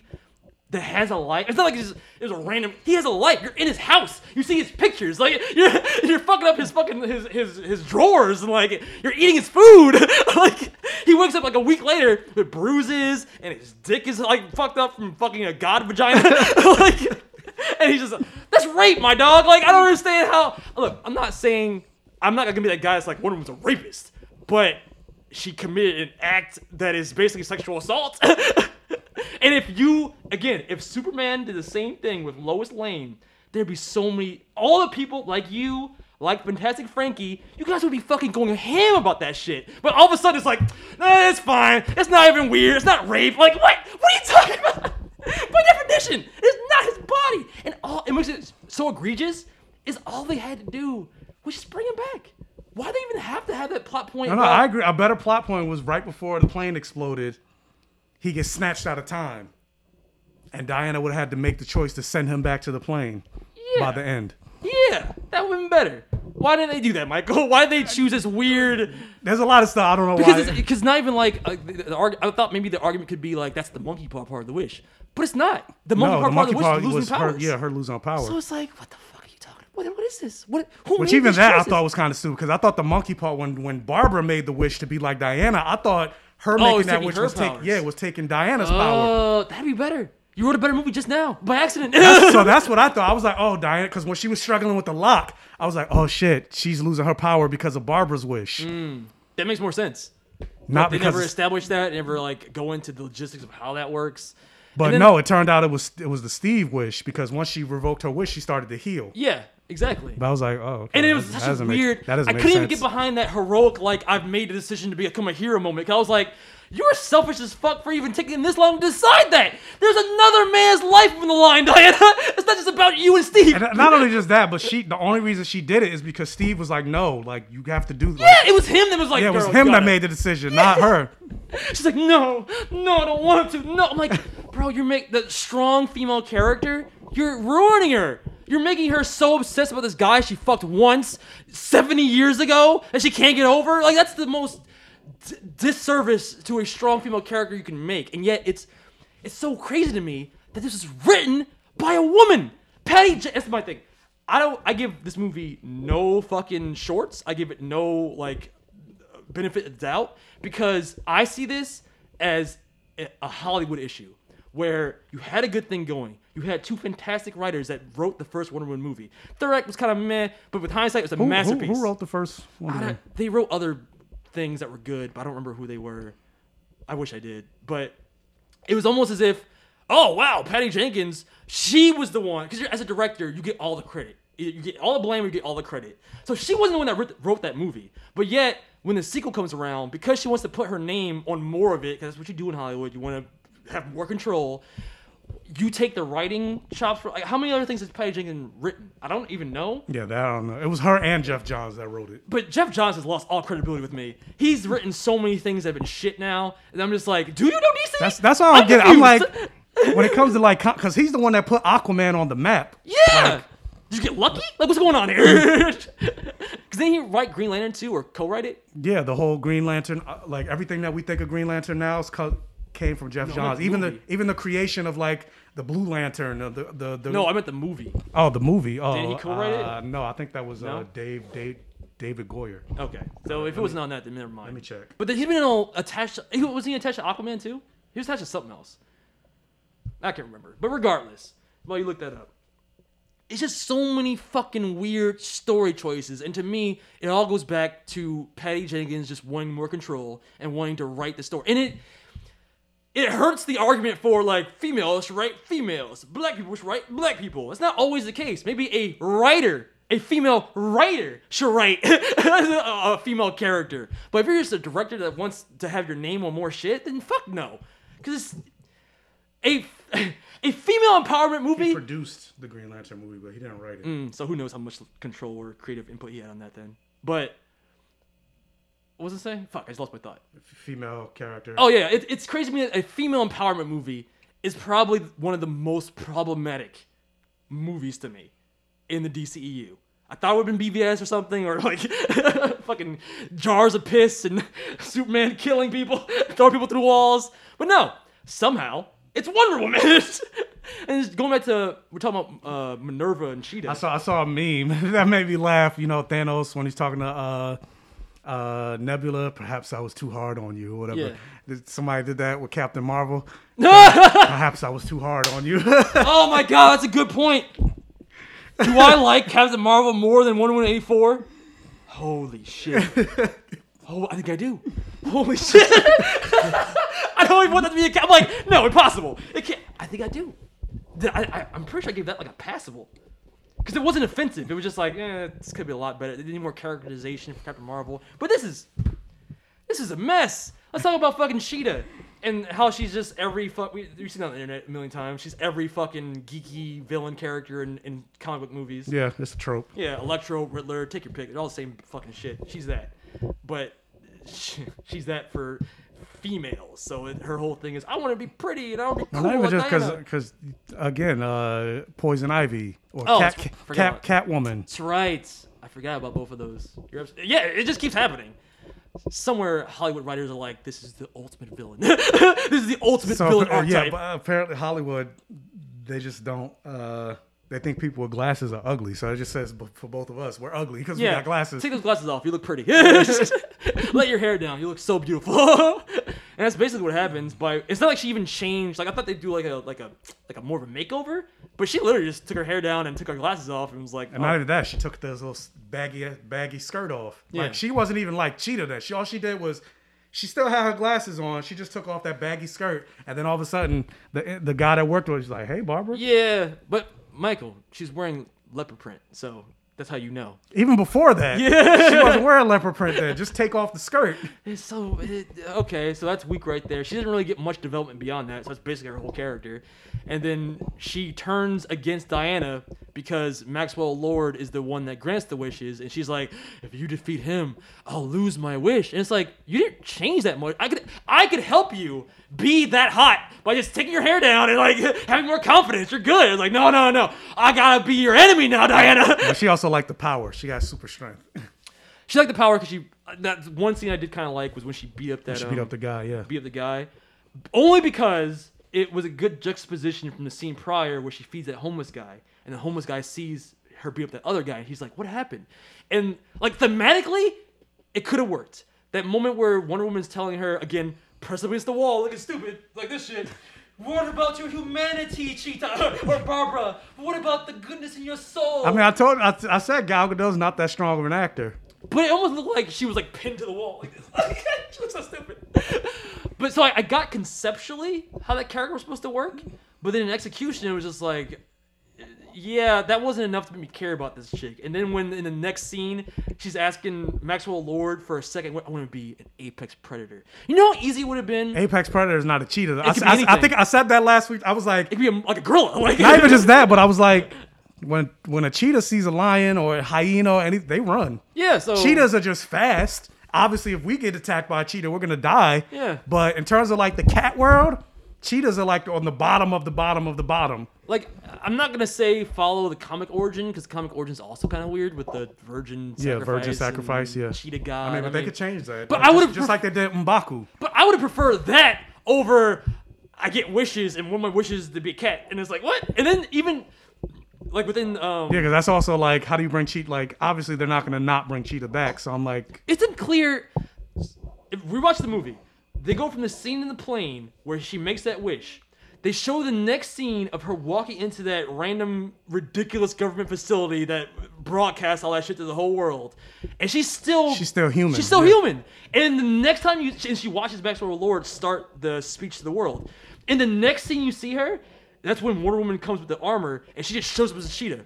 When the fuck did the transformation happen? Why didn't it happen right after she made that wish initially? Somebody said the reason it didn't happen is because editing. Yeah, well, that too. But and I was like, I guess that makes sense. It's still stupid, but whatever. I'll go with it. What? Because technically she did make her wish, so he had to wait for somebody else to grant a wish, so then he could give it to her. Like, I don't know. Give what to her? I take your ability to be a cheetah and give it to her. Yeah, I don't know. What? I don't know. But I was like, I guess. Did you know that the fight choreography in some places of this movie were done by Cirque du Soleil? No. Does that information not make the final battle between Cheetah and Wonder Woman make more sense though? All that weird rope shit they were doing, where Cheetah jumps on a fucking like wire cable and she's swinging on the cables with Wonder Woman swinging on her lasso and they're just fighting in the air. They look like two circus performers. Yeah. And at the time, I didn't know that. But they're like, that's why I was saying I wanted more fighting. Like, it's Cheetah. It's Cheetah, yeah. You see how many animated movies have we seen where Cheetah and Wonder Woman scrap with hands and they go hard and it's dope. Like, the first one was action so dope was all the awesome hand-to-hand combat and the sword play and the weapons and all that stuff. Yeah, there wasn't really any. Even when she took out like the random thug in the beginning when he like tried to shoot Steve Trevor, like beating him up. Yeah, like, there was nothing. Like most of the action in this movie is her swinging from the fucking lasso. with no gravity. Yeah. It looks so whack. It doesn't even look good to me. It looks like a poor man's Spider-Man the way, especially in that first scene with the mall scene where she's like gliding on the rope like she's like flying almost, but she's not flying. There's no weight behind it. It looked bad. It didn't look good to me. There was no actual fighting. Like Wonder Woman is a fighter. Like you think of Batman, but she's better. Yeah, I mean, I heard you said before it was like maybe Patty Jenkins was going for like a more defender type of Wonder Woman, but no, that's not what I'm here for. Yeah, she said she wanted to focus more on the peace than the war. It's not interesting. Why not have both? Because that's also why, which I also thought this was stupid. Again, I agree with all the criticism, but like, he almost destroyed the world, and he basically got a happy. He's the only one really that got a happy. He's the only one that got a happy ending. Let's get on that dumb Diana shit. didn't even have a happy ending in this movie. Why did Maxwell Lord? He didn't go to jail. I wanted Diana to snap his neck. Nothing. Oh yeah, in the comic. Yeah, like in the comic. Nothing happened to him. Nothing happened to him. And that's not even talking about how nonsensical. Nothing happened to Cheetah either. No, the last time you see her, she's looking at the sunset, not in cheetah form anymore. So it was like, Yeah, they didn't show her renounce her wish. She had to have. I guess. Even though she said, I will never. Yeah. It's stupid. Fast forward 5 minutes later, you got to hear another speech from Diana. I'm like, but what changes the speech that Diana gave you before? I guess now it's a new speech. Yeah, that was a golden energy speech, so it's different. Yeah. But it's just like that whole sequence where Maxwell Lord fly. They don't show what happened, but somehow he convinced, without powers now, because he already announced his wish, he convinced the White House helicopter that dropped him off there in the first place to take him back to this DC and go find his son who's randomly in some field. He just runs out, Daddy! I'm like, where the fuck did he come from? Because I'm like, how did he find him that quick? Because they literally flew somewhere to an island. Yes! He took the White House's helicopter, flew to that island, and then must have taken that White House helicopter back to DC to go see the kid. And he just went to the neck because it happened like that. It was just bro, it was so contrived, and then, like you said, the fact that there was no consequence. All he does is go, "Yeah, your dad's a liar. I'm a con man. I'm not as great. But as I'm going I to be said better I for was. you. How about no? You be better for him in jail. It could have been so many different ways to give him consequence. It could have been in jail. His son could have died. If you want to go that dark, his son could have just not forgiven him. Patty Jenkins, and this is the part of I was like, oh, Patty, I'm trying to root for you, Patty. But she was like, in my Wonder Woman, what makes this different than all other nobody died in this movie, and that's what she's proud of that. Okay, well, you just have the son not forgive him. Because there was in that scene where he's granting wishes or whatever, and his son's outside the door, and he's like, sir, your son's here for his weekend visit. He's like, how many weekends do I have him? He snapped. And his son heard that and like ran away. Yeah. And they never follow up with that. And then at the end, his son's just like, I forgive you, Dad. Why not have him be like, it's too late, Dad? Like, that could be at least a quasi-punishment for his shit. But nothing happens to him. And I think, fuck no one dying. No one went to jail. Even the rapist in the beginning of the movie. Wonder Woman beats that guy who's about to rape Barbara. And she's just like, let's leave him there. Anyway, moving on. I'm like, wait, you do not arrest people anymore? Wonder Woman? Like, what the fuck? It was made no sense. I just, on every level, this movie was fucking nonsensical. And I wanted to like it. The tournament thing in the beginning was kind of cool. Very little connection to the rest of the movie, but at least like it was an interesting like intro. I mean, I get the connection you're saying, but I'm like, really, I just like the opening scene, but it really had no. No, it didn't have to be in the movie. I heard that they were the executives. Yeah, they wanted to cut that and the mall scene. I thought it was one or the other. Well, yeah, it was one or the other. And I'm like, I mean, the mall scene's probably more important for the plot because it literally sets up the whole wishing stone bullshit. Because somehow in a jewelry store in the mall that they have like backdoor fucking black market of old antiques and shit that Maxwell Lord knew about, even though he doesn't even seem like the type.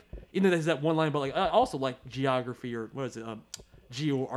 When they broke into his office, you saw he was researching. Yeah, but how? Where did he get that information from? He doesn't seem like the type who just knows about ancient wishing artifacts. Yeah, I don't. It's just random. Just on every level, like, and I wanted to like it. But even let's talk about that mall scene real quick, because that was where I was like, oh, we're in trouble. This looks stupid as fuck. Her swinging with the dumb rope shit is one thing, but just how wacky the entire scene was with those fucking it was Dumb and Dumber. Yeah, it was very cheesy. Not even cheesy. Power Rangers are cheesy. They were like Bulk and Skull dumb. The dude, the whole thing was even only started because one guy just dropped his gun Somebody bumped into him. Oh shit, my gun! And then he goes from that. Obviously, clearly from that, he wasn't the type that wanted to like pull his gun and start shooting people. But his next move is, I'm gonna kill this kid. I'm like, this is the kid-friendly, not dark Wonder Woman. I'm gonna kill this kid. I mean, rest in peace. Well, Michael Jackson kind of did the same thing, and that was his kid. All problematic. I'm like, yo, just, oh my god. Granted, he wasn't trying to kill him, but he did hold him out the window, like. I don't with get the kid kitchen, but, like. but it was even weirder because all his crewmates were like, no, don't do it. Yeah. I'm like, why are we doing this? Like, I was literally laughing in that scene. Like, this is so stupid. Oh, and then from there, the movie just falls off a cliff because after that, there's like basically no action up until you get to the convoy scene in Afghan or whatever. I don't know where that is. I forgot. Yeah. But I mean, I can't get over the Steve shit. That you really think that that's not like fucked up and problematic. I couldn't get over that. No, I didn't say it wasn't problematic. I just said I don't think it's rape. You don't think it's rape? I don't understand how. Your description of why it's not rape would not hold up in the court of law.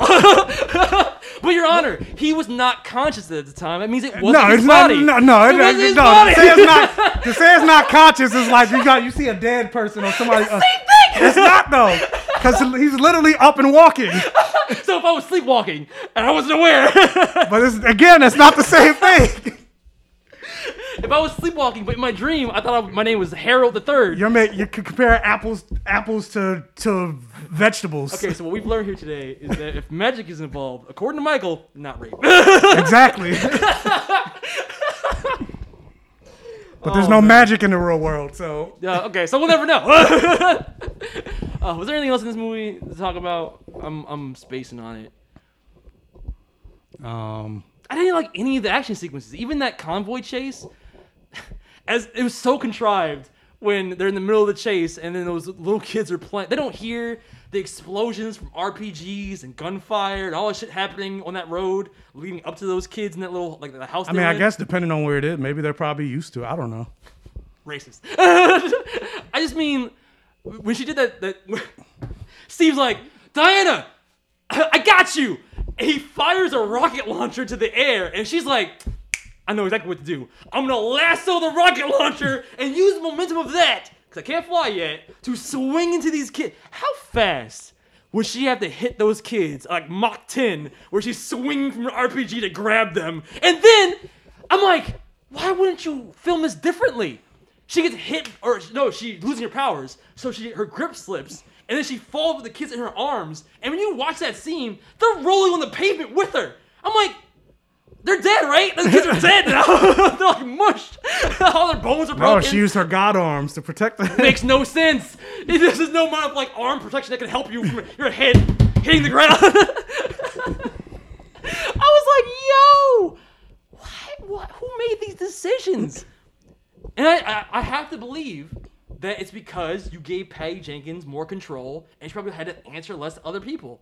And like that's the George Lucas effect. It's like when you give somebody who I do believe she's creative. I do believe that she has. Yeah, because I saw a lot of people saying that. Oh, this means Rogue Squad. What the fuck is? Oh yeah, the Rogue. Yeah, that means this movie. That means this movie's gonna be terrible, and I don't necessarily think so because I mean this is one bad movie that Patty Jenkins did out of all the other movies. Well, I say this, I don't want her to write it. But yeah, I was literally just about to say, but I will say, like, if she's writing it, then yeah, maybe. Yeah, because she defended the No Man's Land scene, so she's got some understanding of what's important to the story. But then she also defended the mall scene. I know. That's why I'm like, I don't know what to believe. I almost feel like that was PR. Like, just like before, men tried to stop her, but she wouldn't have it. But now I'm like, but now on the other side. Now I'm like, yeah, maybe you should have cut one of those scenes. I don't know. I was rooting for this movie. I thought Wonder Woman was the best DCEU movie. Probably by far. Like, I don't think any of the other movies are as emotional or as gripping or have good characterizations. The only weakness is I would say Wonder Woman, then Shazam. Yeah. And I just feel because Wonder Woman's less of a comedy, more of like an actual like superhero story. Mm-hmm. I feel like, but there were warning signs. The third act, but more so the campiness of those villains. Like if you watch that movie, they stand out. Like they're like so tonally different from everything else in the movie. But it's like that little encapsulation of that tone infected this entire movie.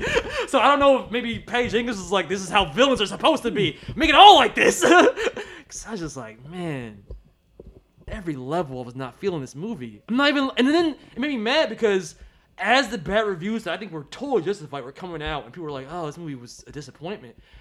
I hate when Hollywood greenlights something as if it's out of spite. Like, how are you greenlighting Wonder Woman 3? Well, they probably already had a contract that they probably couldn't come. They didn't want to come out and say, oh, yeah. Because, I mean, they've been said a while ago that Patty Jenkins was doing 1, 2, and 3. They just, I guess, made it official. But, yeah, they've said for a while that we signed Patty Jenkins to do Wonder Woman 1, 2, and 3. I'm against failing upward because I'm like, you should at least not be a writer on the next. I hope to God. Not a writer. But who knows? Like we're saying, like obviously she shouldn't be a writer, but the Hollywood machine, it's not about that. It's about like, I'm gonna keep. I feel this way. But it also could change because even Captain Marvel, like whoever directed Captain Marvel 1, they're not coming back for 2. Somebody else is directing part 2, so it may change. Was it male writers on Captain Marvel? More time. That I don't know. Curious. I'll look that up. I hope it is male writers so I can blame them for it being shitty. But I don't think it matters if you're female or male. I think it just matters if you're a good writer. So that's why it's so, I don't know. I'm so conflicted because I was like, I don't know who to blame. I don't know how to fix it. It was 2 women and 1 guy. That's disconcerting. Yeah, screenplay by. So are these people getting their jobs because they're women or because they're actually good writers? That's my next question. And I know that sounds like the argument of like, oh, it's affirmative action, but... I mean, I don't know. It could be a little bit of both because also not everybody can write everything. Yeah. It's like, what's his name? The dude that wrote BVS. He wrote Argo. So it's like, maybe he just can't write genre stuff. He can't write superhero stuff. He can write like actual real people stuff. Maybe. All I know is this movie really hurt the momentum I thought DC was building. Like, there's been a long stretch now of movies that have been good from DC. And for this, the movie that arguably was the most anticipated, even though I said I was going to say, have there? What? Yeah, Shazam, Aquaman. Like, they haven't been BVS and Justice League. Well, no, they haven't been BVS and Justice League. But even, I was going to say, even Aquaman, I was like... It wasn't great, but it wasn't terrible. And Birds of Prey, I was like, I didn't hate it. Oh, yeah, Birds of Prey. I didn't hate that either. Yeah, I didn't hate it. There were more... I think I liked this less than Birds of Prey. That's not okay. I think I like Birds of Prey more. Yeah, me too. That's what I'm saying. That's not okay. Wonder Woman should have been the best one. She led the charge. And now we're got to deal with this boy. Why the fuck was it even set in the 80s? What was the point? I don't know. I guess I think the next one they said is supposed to be set in the present because she says, I think I heard her say she wants to have Batman and Superman in the next Wonder Woman. I mean, I guess. It's hard to get excited now for the next one, but I hope it's good. I think it deserves to be great. That's what I'll say. And I love strong women. God damn it. Do you? Yes. If anything, my issue with Wonder Woman in this was she wasn't strong enough. She wasn't even strong.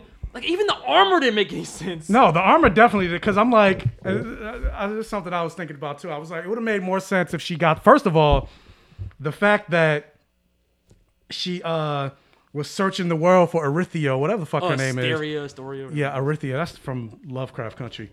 But she was searching the world for this woman. Couldn't find her, but she found her armor somehow. Yeah, unclear. The Vega fuck. Yeah, how does that work? But then also, because somebody asked me, because this is another conversation I got into, because it was like, they asked me like, what would be a better movie for me? Because it was like, because I was like, there are a lot of problems with this movie. I agree with every single one of them. The flaw, but I don't know. Because even me saying I like the movie, I feel like people would be like, "Oh, you thought it was the best thing?" No, I didn't think it was the best thing. I didn't hate it. That's really what it boils down to. I enjoyed it. More than passable for DC movies or whatever. Because DC movies are terrible. It hurts me when you say that, but okay. But in terms of all movies of all time, not more than I was just, for the time I was sitting there, I didn't really whatever.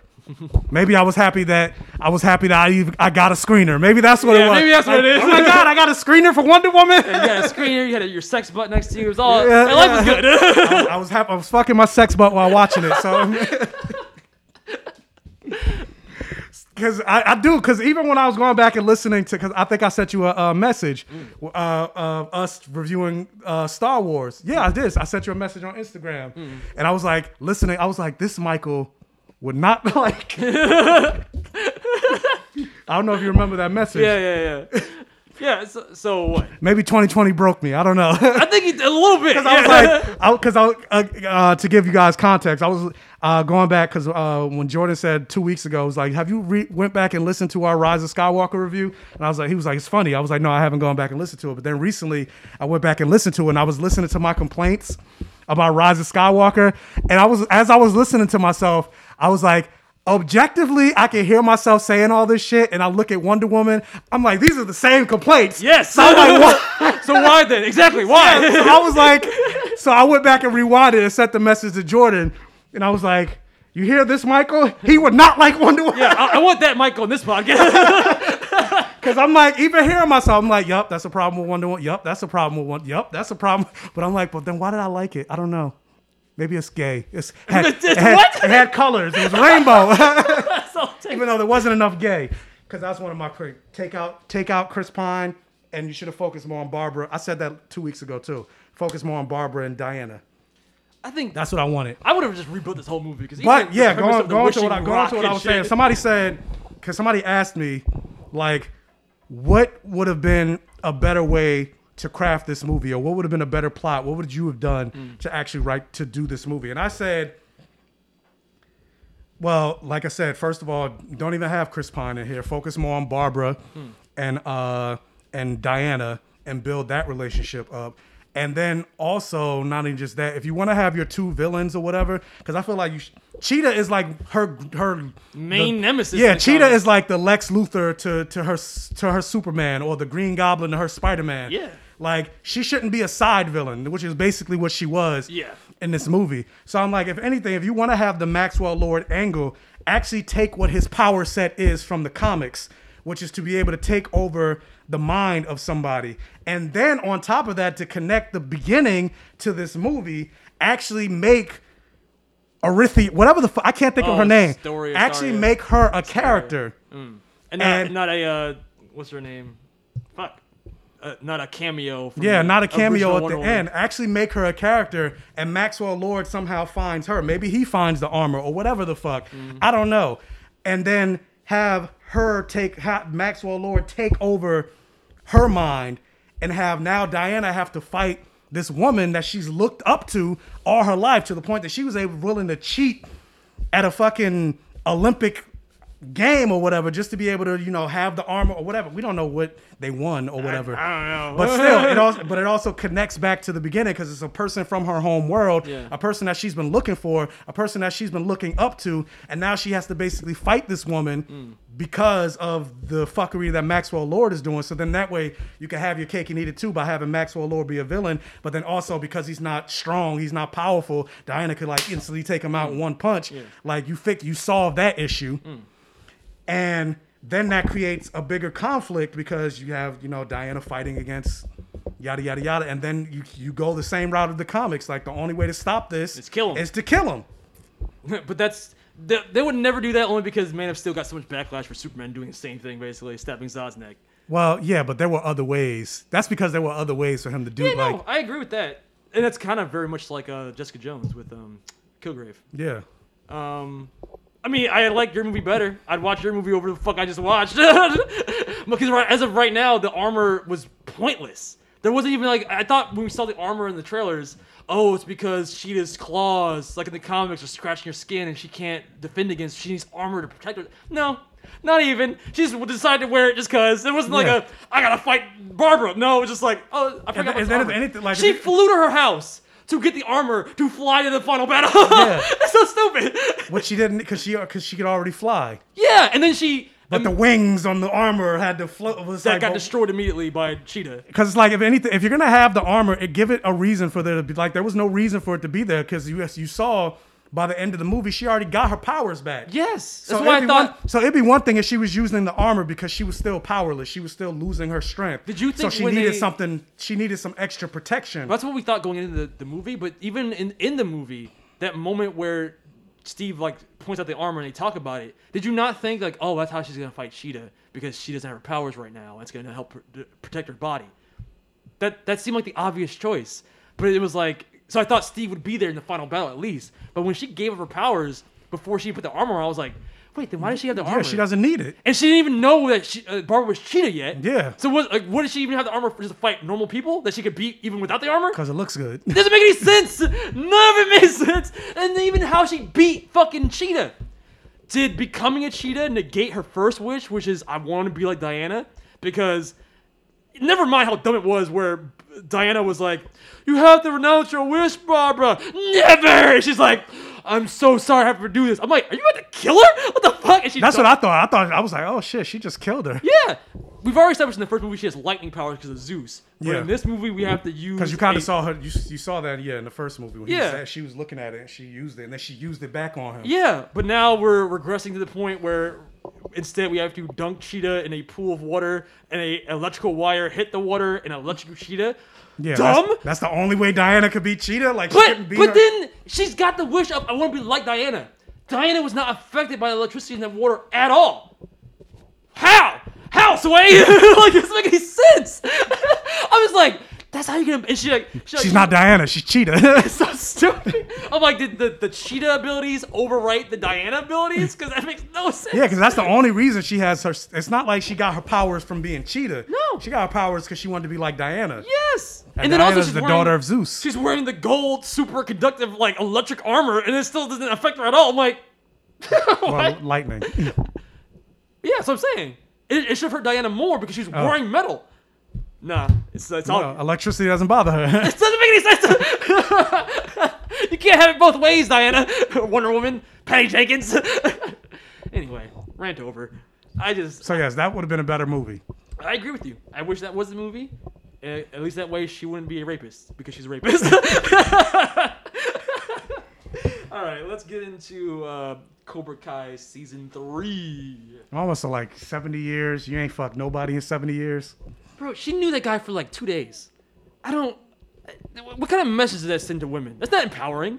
Like, never let go of the man you fucked once. Like, what? I also get it because in human nature, like, it does create that whole syndrome of the one that got away. Like, in your mind, you're thinking, well, damn, what if we could have continued? Yeah. So it does create that not stigma, but that thought. Yeah, but people move on. Like, but I was gonna say, but at the same time.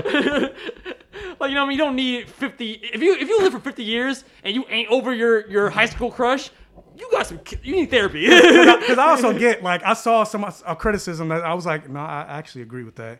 Like, somebody's like, what is this movie telling people that did actually lose somebody, a loved one and whatever? And they actually did move on, and they did had to move on. They moved on. They got married. They had kids with somebody else. And yeah, still you think about that first love or whatever, or that person that they lost, but they still moved on with their life. Yeah. Like, what does this say about the woman, the Wonder, like the most iconic woman? Like, she couldn't move on?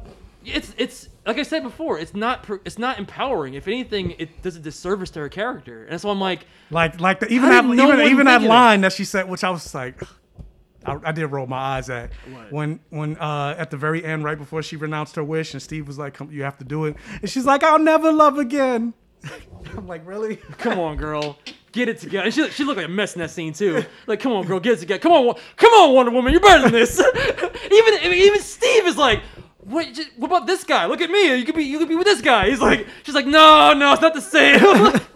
I'm like, okay, then how about you can save this guy? Save him from me, Diana. I'm killing him right now. I'm like, fuck that guy's life. Fuck, he might have been married. He might have had kids. Well, we know he wasn't because they made it a point, they made a point to say, oh, he doesn't, like as if that made it better, but he has nobody. He just has pictures of himself. He's a bachelor. But it's like, who was saving himself from marriage, and then Diana raped him. but it's like, but he hasn't been in his job for a couple. Like, how do you know he still has a job after this movie? Yeah, he got fired. His life was ruined because of Wonder Woman. Why, Wonder Woman? I will become your next villain.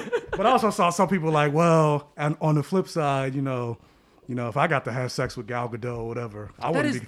But also, I was like, that is so. But also, I was like, but what if he's gay? Yeah. Maybe that's the reason he's not married or have kids. Like, it's the 80s. Yeah. But even that argument, the same people that are making that, I've seen that argument too. And I feel like the same people who make that argument are the same people who would be on the other side going, you can't objectify a woman like that. That's sexist. Meanwhile, this dude's name in the credits was Handsome Man. That's the ultimate objectification. Like, you have no identity other than you're handsome. Get the fuck out of here, hypocrites. I'm sitting there like, it's like I'm taking crazy pills. Anyway, I wanted to, because Frankie said... Because I also saw some people praising at the end, like, oh yeah, he didn't hit on her. You know, that's a strong, that's or whatever. What? I was like, yeah, but what if he's gay? Maybe that's why he didn't hit on her. Why is that your takeaway from that scene and not, wow, what a bitch that Wonder Woman like... Because the whole thing was about, because people talking about at the beginning, like when every time... Like in the beginning, every time somebody saw Diana, it was always like, "Hey, Diana, how you doing? Yeah. Hey, Diana, can I take you to the White House?" Diana. Like he's the only nice guy in the whole world. Yeah, he was the only one that didn't hit on her. So it's like, ooh, there's hope. I saw that take on the internet, but I was like, yeah, but what if he's gay? Yeah, or maybe the other take should be, isn't it weird how... Maybe he's not interested. Well, Diana banged this man and just kind of looked at him like, yeah, I hit that. And like, it's weird. I could not get that out of my head. I'm like, this is not a cute scene. This is not like adorable and endearing. This is terrible. You raped this man, Diana. And then a little red balloon floats in the air. The end. What? Yay, I guess. So stupid. Anyway, Cobra Kai. I thought I was doing the right thing, but I failed you.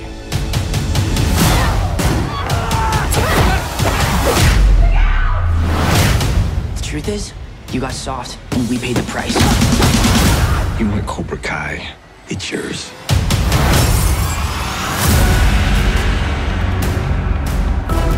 The whole reason these kids got into trouble was because of us. We can't let them suffer because of our issues. The only way to end this is by working together. So, what do you say? Your enemies think they're the hero, and you're the villain. There is no good. Look at this freak. There is no bad. Only weak or strong. What are you, Tango and Cash? No, Tango and Cash were narcotics detectives. Oh, I'm sorry. You do realize neither one of you are cops, right? I thought we were the good guys.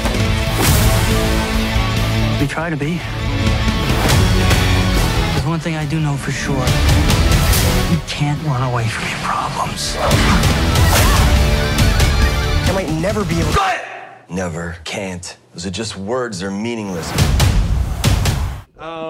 And you got an early screen of Cobra Kai season 3. Yeah, I'm like, I have to try. I'm trying to remember. I saw Cobra Kai like in the very beginning of December. Well, think about it this way. Season 3 with all the aftermath of that insanely ridiculous, over-the-top high school brawl. Oh, yeah. 2. And I'll say this off the bat. I was really impressed because Cobra Kai does this amazing thing where it balances camp and cartooniness with realism and decent choreographed action. Mm-hmm. It got to the point in season 2 where they were having that big high school brawl. I'm like, so where's the straight cartoon now? Because there's no adults. Even though I did love that. Oh, I loved it. Oh, I love that brawl. I didn't say I didn't love it. I'm just saying that it's just we're now officially nobody's calling the cops. Nope. Full karate cartoon. Even like teachers are like, I don't get paid enough for this. That's a cartoon. No, that is a little real. Some teachers, some teachers are like, nah. Yeah, nah. They doing karate? Fuck that. I'm not breaking up in the middle of this fight. And action-wise, those long one takes, like in that high school brawl and the house brawl at the end of season 3, amazing. Yeah. Those are really spoilers. Good. Yeah. It's basically a Daredevil hallway scene. But this season, so surprising, it was almost like the creators themselves were like, yeah, that was ridiculous. So now we're going to have real consequences for all that shit. And it's like, what? There's real consequences to having this brawl that literally carried through the entire season. Yeah, I like that. Yeah, from Miguel breaking his spine that didn't just go away. Like, wasn't just fine in the first episode. It took time. He had to come out of a coma. I was like, holy shit, he's in a coma? He had to go through rehabilitation. It's like, wow, okay, this is actually going through with it. It had the school condemn karate. And apparently, we are talking full spoilers for Cobra Kai because he's going into it. Oh, so, shit. Yeah, you're right. My bad. Because I'm like, what if people didn't see it yet? Oh, yeah, my bad. Well, we already started, so yeah. I didn't say how Miguel recovered. But you still said he recovered. Yeah, I'm like, no, he died, guys. Miguel's dead. right, yeah. So let's go. We're talking about spoilers for Cobra Kai. Before we get into spoilers, though, for people that maybe don't want spoilers, do you want to just give a brief, rating for it? I'd give it Perfect Vision. I love season 3. I think the show is way better than it deserves to be. I like season 2 better, but that doesn't mean. I agree with that. Do I agree with that? Yeah, I think 2 is more fun. I think I would give it a high, very, very, very high, more than passable. Only because. So as good as Wonder Woman. Wait, no, I didn't get Wonder Woman a high, more than passable. But I think the only reason I would give it a very high, more than passable, and not a Perfect Vision, and we will get more into it, is because I feel like this season in particular was way more predictable than the other 2 seasons. I predicted every single major beat. And I was like, okay, this is gonna happen, and it happened. This is gonna happen, and it happened. This is gonna happen, and it happened. And I didn't feel that way in the first 2 seasons. I didn't know what the fuck was gonna happen, especially the end when Miguel broke his back. Yeah. I was like, holy fuck. Yeah, word. But this season, I was like, yeah, I know everything that's about to happen right now. And I can't say I can agree with that because granted, that didn't make it boring. I was still along for the ride, but the fact that I was able to just predict it so frequently, as opposed to the first 2 seasons where I didn't know what the fuck was gonna happen. I would. I think throwing in Kreese made it more predictable because now you have a real villain. Yeah. Before, it's shades of gray. Even they did a great job of trying to give even Kreese, who is the villain of the series, some dimension. I think they did a decent job. I think they did a good job. Because I'm no, I'm not gonna say decent job. I think they did a good job, but at the same time, I was still yeah, you're throwing this in there. But there's still no excuse for him to be acting this way. No, but there's an explanation at least for why he is that way. Yeah. In the original, because the original Karate Kid gave no explanation. Well, no, no explanation. Yeah. So I appreciate that, but I'm dog, you 75 years, you're 1 foot in the grave. For you to still be acting this way. Oh, do you mean how he's acting or how he's fighting? Because even that's bro, for real. I mean, a little bit of both. Yeah, for real. Because both of them, why the fuck am I drawing a blank on his name? Johnny or no? I'm talking about their real name. But yeah, Ralph Macchio and I don't even know Johnny's real name. Ralph Macchio is it starts with a Z, his last name. But anyway, the 2 actors, I'm they're in their 60s and Kreese is in their 70s. So for them to be dude, I'm come on, that last fight scene with Kreese, y'all are on y'all got your AARP card. Calm down.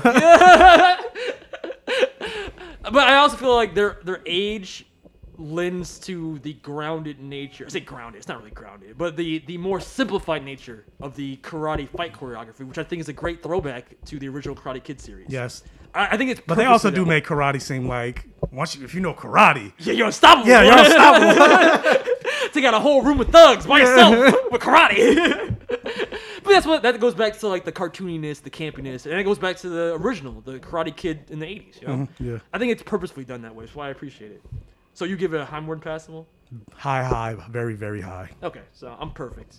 So let's jump into spoilers then. You already were. Yeah, I did. But okay, so jumping into the Miguel part of the storyline, I thought that was done really well. I thought it was really emotional how he went from being in the coma for a while and Johnny going a spiral of self-destruction because of that, because he blames himself, as he rightly should. And then Miguel coming back and then not just being my coach, my sensei. He was mad at him. He was like, yo, I did what you said to do. I showed mercy. I got fucked up for it. Because even that, in the first episode, as soon as you saw him fighting in the dream, I was like, oh, so he's going to wake up by the end, though. But I was more than likely. So I was what's going to happen is... It's a metaphor. Because when they were talking about, not even just that, but when they were talking about how Johnny wasn't able to see him since he's been in the coma, yeah. I was like, oh, so what's going to happen is Johnny's going to figure out a way to get in. He's going to hear his voice, and that's what's going to wake him up. That's exactly what happened. Yeah. I was like, okay.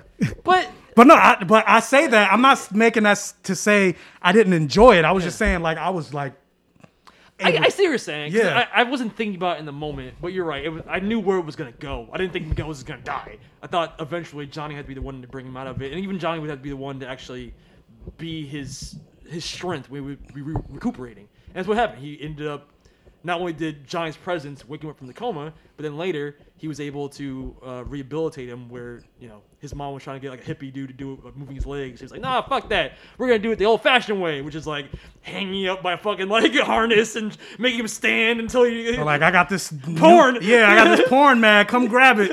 Like, oh, shit, didn't work. I'm like, yeah, it didn't work. You tried to like light his leg on fire. I'm like, yeah, if you want the fire to stop, you gotta stand up. It's like, what? But, even though it's all stupid as fuck things that Johnny was trying, I just love how the show characterizes Johnny as like an idiot with a heart of gold. Yeah. Because his heart was always in the right place. And also not that, like, granted, I think it's stupid and unrealistic, but I just love the running gag of how they make it like it's not like he was literally plucked from the 80s and just had to learn the new world, but they treat him as if he was literally plucked from the 80s because of the fact that he's never had a cell phone. Yeah. He doesn't know anything about the internet. He doesn't know what wireless internet is. He calls hashtags hash browns. Yeah, like stuff like that. Just that running gag. I'm like, Grant, a part of me is like, even the Amish know how to work the internet. So like, what are you doing? But I still like the gag. Even when he was sending that Facebook message to his high school love. I was like, you can't send that. It's like an essay. He was like, what? Oh my god, the end of that episode was so good. He said like Miguel tells him that he can't send that whole message in like the beginning of the episode, and then he gets like a life lesson by spending time with Miguel and his high school sweetheart. And writes an actual good message. Yeah, and then he deletes it. Yeah. And he's like, nothing much, you. Yeah. I was like, yo, that was a beautiful message. Just deleted it. But we've been there. He's like a long message. Go, nah, I'm just gonna delete all that shit. But I mean, it's just in all of the callbacks in this season to like Karate Kid Part 2, and then I guess in the next season we're gonna go into Karate Kid Part 3. Mm-hmm. The trip to Japan made sense. It wasn't forced. Like, oh, we're just going to Japan for fan service. They put it in the story in a way that made sense because even the high school brawl has such an effect on all the characters that it was fucking up Daniel's business. So he had to like go overseas to try and fix his contracts because his competition was trying to fuck him over, and that made him end up going to Japan. But I also didn't like. I did, but I didn't. Wait, like what didn't you like? Just in terms, because like it made sense, yes. But at the same time, I still feel like all of that stuff with Chosen and stuff like that and their training and all that, I feel like that didn't really... You didn't like that? No, I'm not saying I didn't like it. I'm saying that, like, all of that, because that's what the main focus of the episode was. I feel like that didn't really make... I almost cried when she read the letter from Mr. Miyagi. Well, I'm talking about Chosen. I'm not talking about the Mr. Miyagi letters. I'm talking about just the training and all that stuff, or just him interacting with Chosen and learning the origins of karate. But I like that because it came back as a way to defeat the more tech style of Cobra Kai, because they make a note like you can't win a fight by just playing defense all the time. So it was like, oh, by the way, Mr. Miyagi had a paralyzing martial arts, like another paralyzer. Your arm goes limp and shit, and then he brings it back at the end. I was like, who's this? Ty Lee from Avatar? Exactly. That's what I thought. It's a very old kung fu movie trope to be able to do that shit and hit some nerves and you're paralyzed now. But then when he brought it back fighting Kreese at the end, I thought that was dope. And then now you see that at the end, they need that like bridge between Miyagi-Do and Cobra Kai because they kept talking about how their styles are so different. But having more offensive styles in Miyagi-Do kind of bridges that gap. Well, now it's Eagle Fang. That shit is dumb. That name is stupid. But I like that it's stupid because it goes in line with Johnny's character. Yeah. Where it was like, Eagles don't have fangs. Shut up. Shut up. Yeah. And I just like this season because the first two seasons really establish Johnny and Daniel as opposite sides of the same coin, and now they have a common enemy. Yeah, they're very even the relationship or the conversation that they had with Elizabeth Shue, who came back, which I didn't realize until this episode. I was like, that's the same girl from The Boys. Yeah, I didn't know. Me and Crystal said the same thing. Like, why does she look so familiar? I'm like, oh shit, it's a chick from The Boys. So I didn't realize that was her until she showed up. But yeah, like even the conversation when they were at the dinner table, all three of them, when they were at like that banquet or whatever, and she was like, yeah, the reason we broke up is because he saw me talking to some guy or whatever, and it was just a friend of mine, and he got all jealous and upset and all that other stuff. But then that parallels to literally what happened with Johnny and Danny in Karate Kid 1, why they started beefing. Yeah. They were just talking. He was just teaching her how to do a soccer move, and Johnny got jealous. So it's like, yeah, no, y'all are the same fucking person. Yeah. And it's even cooler because they have such like a love for the original source material that they tie everything together. So that was actually a very small throwaway conversation that him and Mr. Miyagi had in the second Karate Kid movie, but it was from his perspective. So in that conversation, it made it seem like it was her fault. But then Cobra Kai as a series does such a good job of showing you that there's, and they even say it straight out in this season, there's your side, there's his side, and there's the truth. And Allie was like pointing at herself, was like, I'm the truth. And I thought that was such a good way to bring that theme home and kind of like make it like part of the story. And yeah, it's totally true. And it's shown over and over again in this series that like, yeah, you know one side, but you know every side. And that your side isn't the 100% truth of the situation either. It's also funny though, which I was just like, this isn't a complaint or anything. It's just something funny. I was like, this show does a great job in showing that shades of gray with these characters saying, no, you actually don't know the full story. The person that you thought was the villain, there's some complexity and yada, yada, yada. And he's not actually a villain. It's just that particular story that was being told. Yeah. But then I feel like when it comes to Kreese, it's like villain. No. But they even know. I don't agree because they even did a good job of showing that scene where Kreese. I get he has an ultimatum, as in he wanted Tori to rejoin Cobra Kai, but he recognized that guy, her landlord, was fucking with her, and even though he's an asshole, he used being an asshole to manipulate the situation and get her to become more financially free from her landlord. Yeah, he got her out of that situation, but it was for self-serving purposes. I agree does that necessarily... No, it's not 100% a good... So yeah, you did a good deed, but for quote-unquote evil purposes. It's not, but is it even evil? Because ultimately, is his goal really to be... I think he believes his Kool-Aid. He believes that he's making these kids stronger. And I think the flashbacks of his story really did a great job of explaining that. Because in that flashback story... Was he an asshole? Yeah. But did he do the right thing? He stood up to his commanding officer when his commanding officer didn't give a fuck about him. He didn't even give a fuck about the guy that he was going to kill if he didn't step up and take his place. So Kreese really saved that other guy's life. Back then, he was more... But he killed the man. He's still villain. He still killed that guy. He had a very scar moment of like, long live the king, bitch, and threw him over the sides of the snakes or whatever. So yeah, villain... But you see that there are reasons for why he does the way. And it is not purely just evil, because he still helped the guy. He saved the other guy's life. He didn't have to do that, but he did it. You know what I mean? So I don't think that he's like his ultimate goal is pure evil, but he's just such a big asshole that you can't see beyond him just being like fucking around and hurting people for the sake of it. I think he just wants dominance. He just wants to be the one and only like martial arts teacher in the valley or whatever. But that's what I was saying. Like, I get what y'all are trying to say with him, and all, but I'm like, but at what end though? Because I'm like, man, you about to die. Like, just go away. You about to die. And now, I mean, I'm sure they're gonna even humanize. Because like, what is your end game? Like, you're teaching these kids to be assholes, but for what purposes? I have to assume how the series is gonna end is even Kreese is gonna turn around. They're gonna beat Kreese. And unlike in the original Cobra Kai where they beat Kreese and it's like, all right, now get the fuck out of here, you're a villain. It's gonna be a thing where they bring him over. In terms of ideology to their side, it has to be. There's no more way. Than likely, because that's the same. Even like with Hawk, granted. Oh, I love the arc for Hawk. You don't like the Hawk arc? I did. This is why I gave it perfect, and he gave it high more passable. I mean, I did, but at the same time, I was like, again, going back to it, because I'm like. But I'm like, you broke fucking what's his name's arm, and they forgave him way too easily. Yeah, it's like, oh, Hawk, yay! It's like, nah, bro. Like, I'm glad you now finally had an epiphany, but you fucking broke his arm. You did this. You did that. Like, legit dislocated his shoulder. Yeah, not even. No, he broke his arm. Oh, that's right. He had a cast. You're right. Yeah. That's another thing. People heal really. Oh yeah, fast. I was gonna say that the timeline on this thing is like wonky. Yeah, I'm like, so you're like, paralyzed. It takes like 6 to 8 weeks to heal from a broken arm. Even Miguel. And even I'm gonna get to that too, but like almost like the very next scene, he was healed. Yeah, it's like how long? And then even with Miguel, like no matter how fucked up you are, it takes like especially if you're paralyzed, it takes months, damn near years. The one thing I like to recover from that, like it seemed like he recovered in like a month, 6 months at most. Not even. It felt like it was even shorter than that.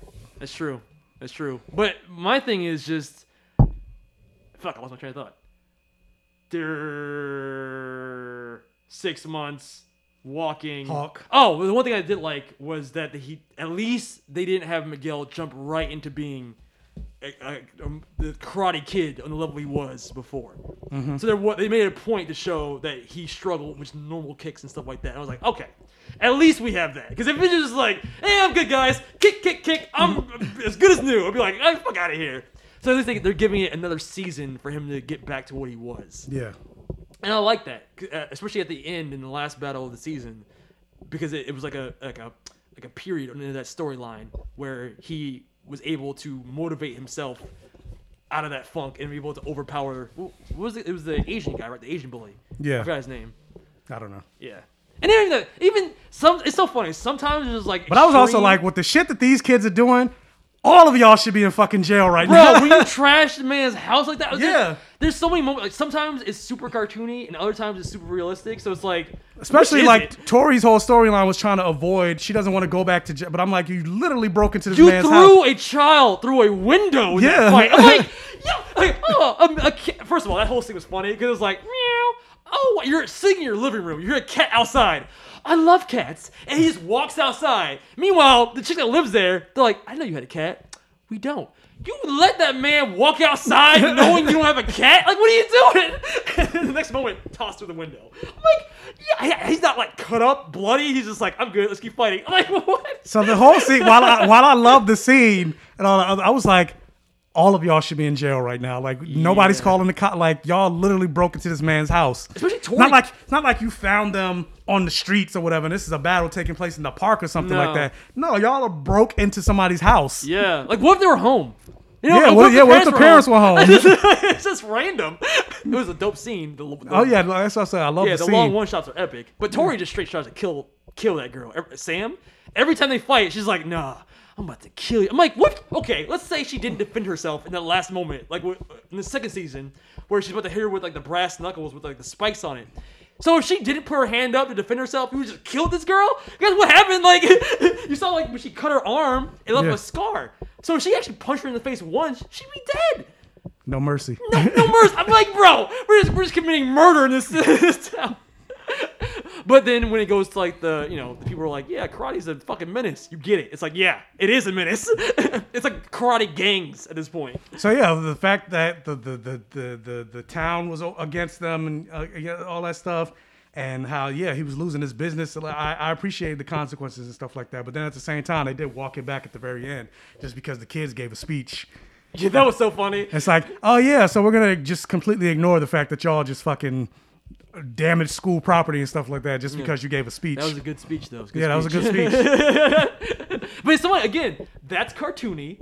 But then before that is realism, because when the adults start giving their speeches, I'm sitting there going, if anything, this is more reason to not I was fucking bring it back. y'all are like proving. Yeah. Especially that was so funny.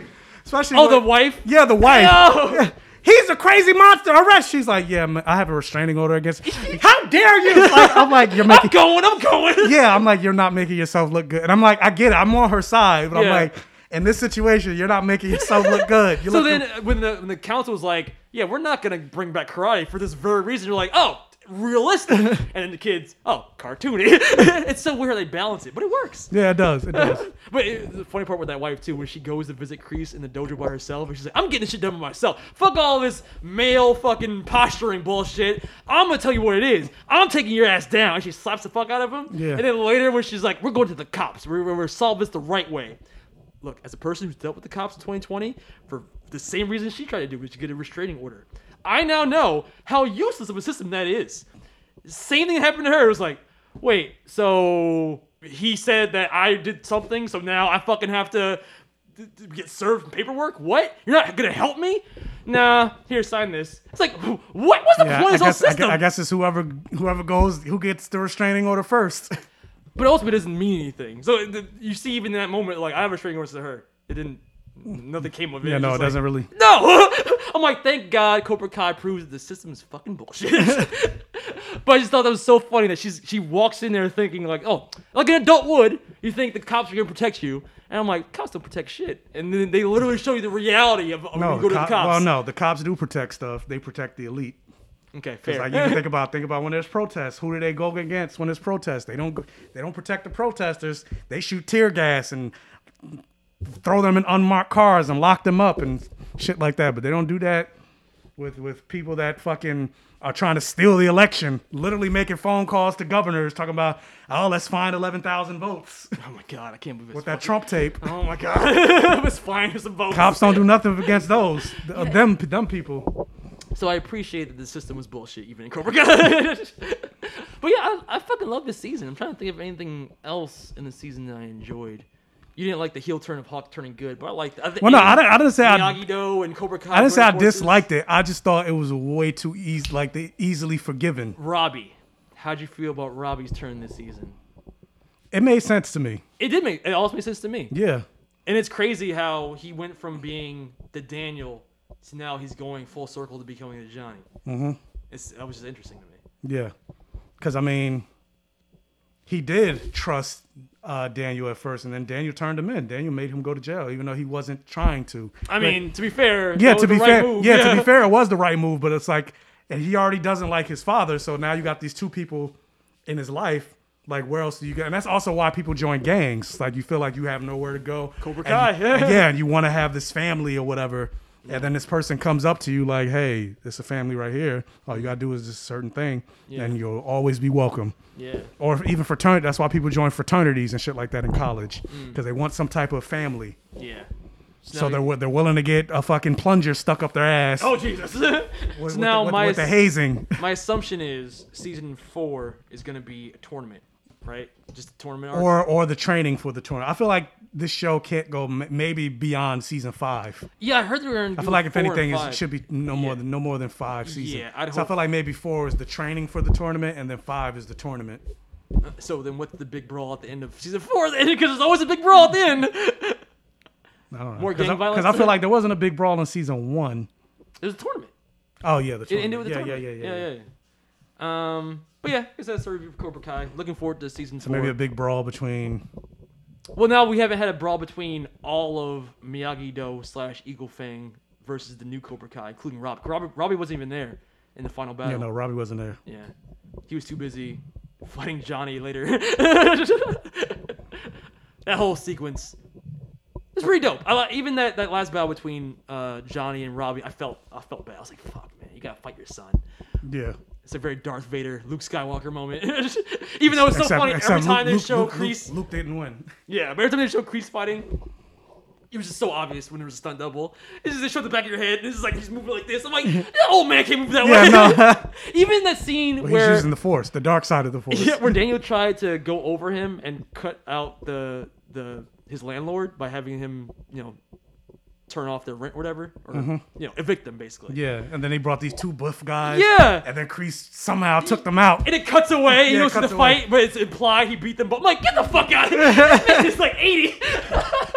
Like literally. But yeah, looking forward to the rest. But for an 80-year-old, or he's like 76. He looks good for a 76-year-old. Yeah, he does. Yeah, he's still kicking. I wish Mr. Miyagi or what's his name? Pat Morita. Yeah, I wish he hadn't died before this series came out. Can you imagine? That'd been amazing. Yeah, but he was old. Yeah. He was old when we were young. Okay, so what's next? We'll talk about Soul. Do you have a lot of news? Because I have to get out of here in like 40 minutes. Not really. I was like... Okay, so then we have an hour. I was like... Because at first I was like, we're not going to do news in this episode. I was like, but no, that's breaks tradition. Breaks tradition. All right, so let's talk about Soul. I'm Joe Gardner. I teach middle school band. I finally land the gig of my life, and then... Is this heaven? No. Is it H-E double hockey sticks? Hell. Quiet Coyote. Can you help me get back to my body? Why? Earth sounds dumb. You're missing out on the joys of life. Nah. Come on. Wait, not me! Jimmy got soul. Jimmy got soul. Jimmy got soul. I'm trying to remember. Jordan doesn't know that reference because he's anti-black. He hasn't seen Dreamgirls. No, I'm the too, musical. I'm too white. Too many. It's too black. Oh, we're bringing that back. It's too black. He loves musicals, but he didn't watch the black one. That's what someone was asking me what my favorite movie of the year was, and I was like, I don't even know if I have one. But when I really think about it, it's Hamilton. I love Hamilton. I would probably say mine is Invisible Man. I didn't even see that. I mean, considering, no, because I'm like, there's other movies. Because I was thinking of just movies that came out in theaters. But probably... Like Hamilton it barely counts as a movie, but I'm gonna count it because I really liked it. Maybe Soul. I also really enjoyed Soul. What would you give it as a rating?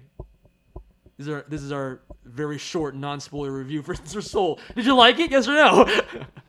I will probably give it a Yeah, I think I'll give it a perfect vision. I think I would also give it. I'm trying to think. Was there anything I disliked in that movie? I don't think so. In fact, I was pleasantly surprised because there were things in the movie that I wasn't expecting, based on the trailers. Yes. Yeah, I like the girl character. I forgot what her name was. 23. Not a girl. Huh? 22. 22. Not a girl. She's not a girl. No. Because she does exist. Because she's the soul. Yes. Yeah. All right, fair. Technically true.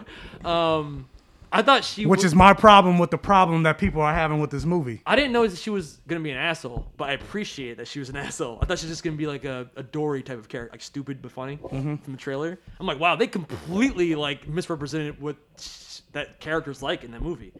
Wait, so you're talking about the complaints people have about yes, a white woman taking over the body of a black man? And I'm like, but she's not a white woman. No. They literally made a point to say that in this movie. So it's like, yes, Tina Fey is a white woman, but y'all are adding stuff outside of the movie into the movie. Like for the story itself, she's not a white woman. So for those that don't know anything about Soul, it's the animated movie where there's a black musician who's like a part-time school teacher who's like a dream of becoming like a jazz musician, and he gets the audition of his life and finally he sees his dream on the horizon. He's finally got a chance to do what he's always wanted to do his entire life. He's older. He's like probably late middle age. Yeah. And he, as you see in the trailer, he has an unfortunate accident and dies prematurely. And the rest of the movie is him trying to get his body back so he can get back in time for the big show that he was finally going to live his dream in. And I mean, I guess maybe our review would be more discussing the controversy around it, because I've also seen, I feel like those people are just looking for reason to be mad though, because I'm like, there were so many times in this movie where it could have detoured into a problematic way, where I was like, I kind of get the idea of like, oh, can't a black man be a black man? Yeah, that was also one of my apprehensions regarding this movie that actually surprised, because I'm like, oh, so they're kind of not going this direction. No, and they do it and they don't do it. Yeah, they do it and they don't. Yeah, like they do switch bodies. So he's in a cat's body for a majority of the movie, and the other soul who journeys to Earth with him, who isn't a girl or a boy, isn't even a race. It's a soul that is yet to be born.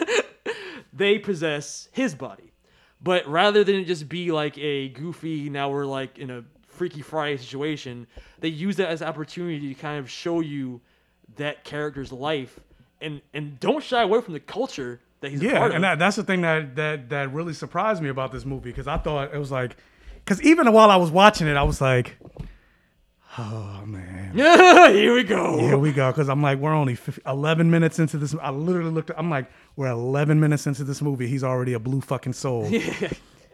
It's about to be Princess and the Frog all over again. Because at first you're thinking they're going to stay in that world. Yeah, I thought they were going to stay in that world the entire movie. Same.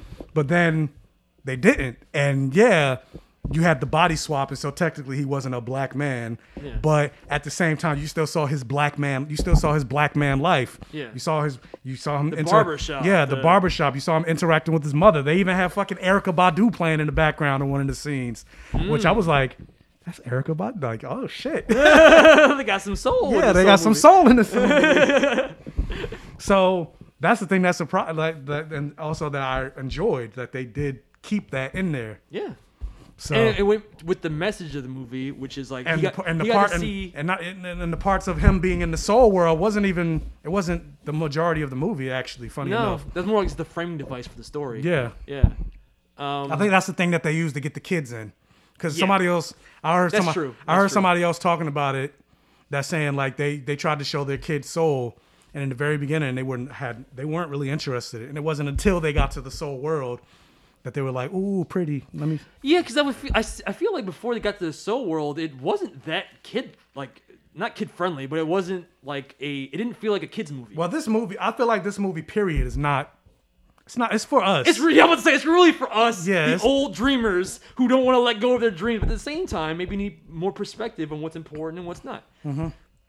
That's what the movie did a great job of doing. By just having them switch bodies, he got to see his life from the outside, and he got to see how he interacts with people, and how maybe the interactions he's had has been from a very narrow-minded place. Mm-hmm. And there was like the conversation with the barber, even where he was like, "No, he was meant to be a barber because he's such a great barber." And he was like, "I didn't want to be a barber my whole life. I mean, I'm good at it. And I made do with what I have, and I love it because I want to be a veterinarian to help animals, but now I do hair and I help people."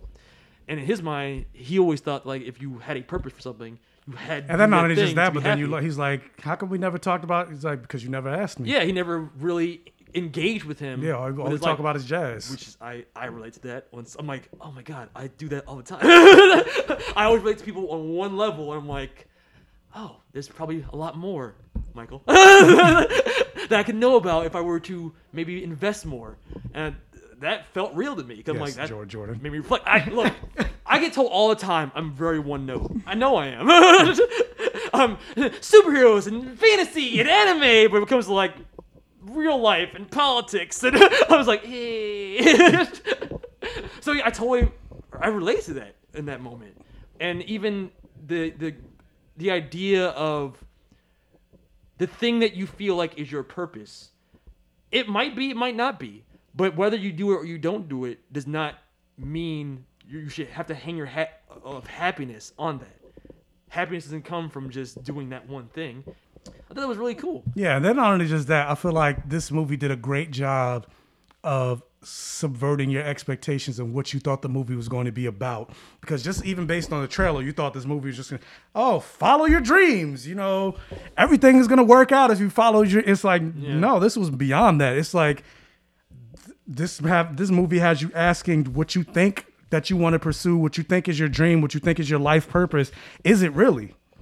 Because at the end, he got exactly what he wanted, and he was still like, he's like nothing changed. Yeah, I feel like something like I felt like something would like the sky would open up after this is and this is again going to why I'm like, this is definitely for adults. Like even the awesome line that the character Dorothea, whatever her name is, played by Angela Bassett, was like, there's a story about a man or a fish. The musician that he looks up to. Yeah.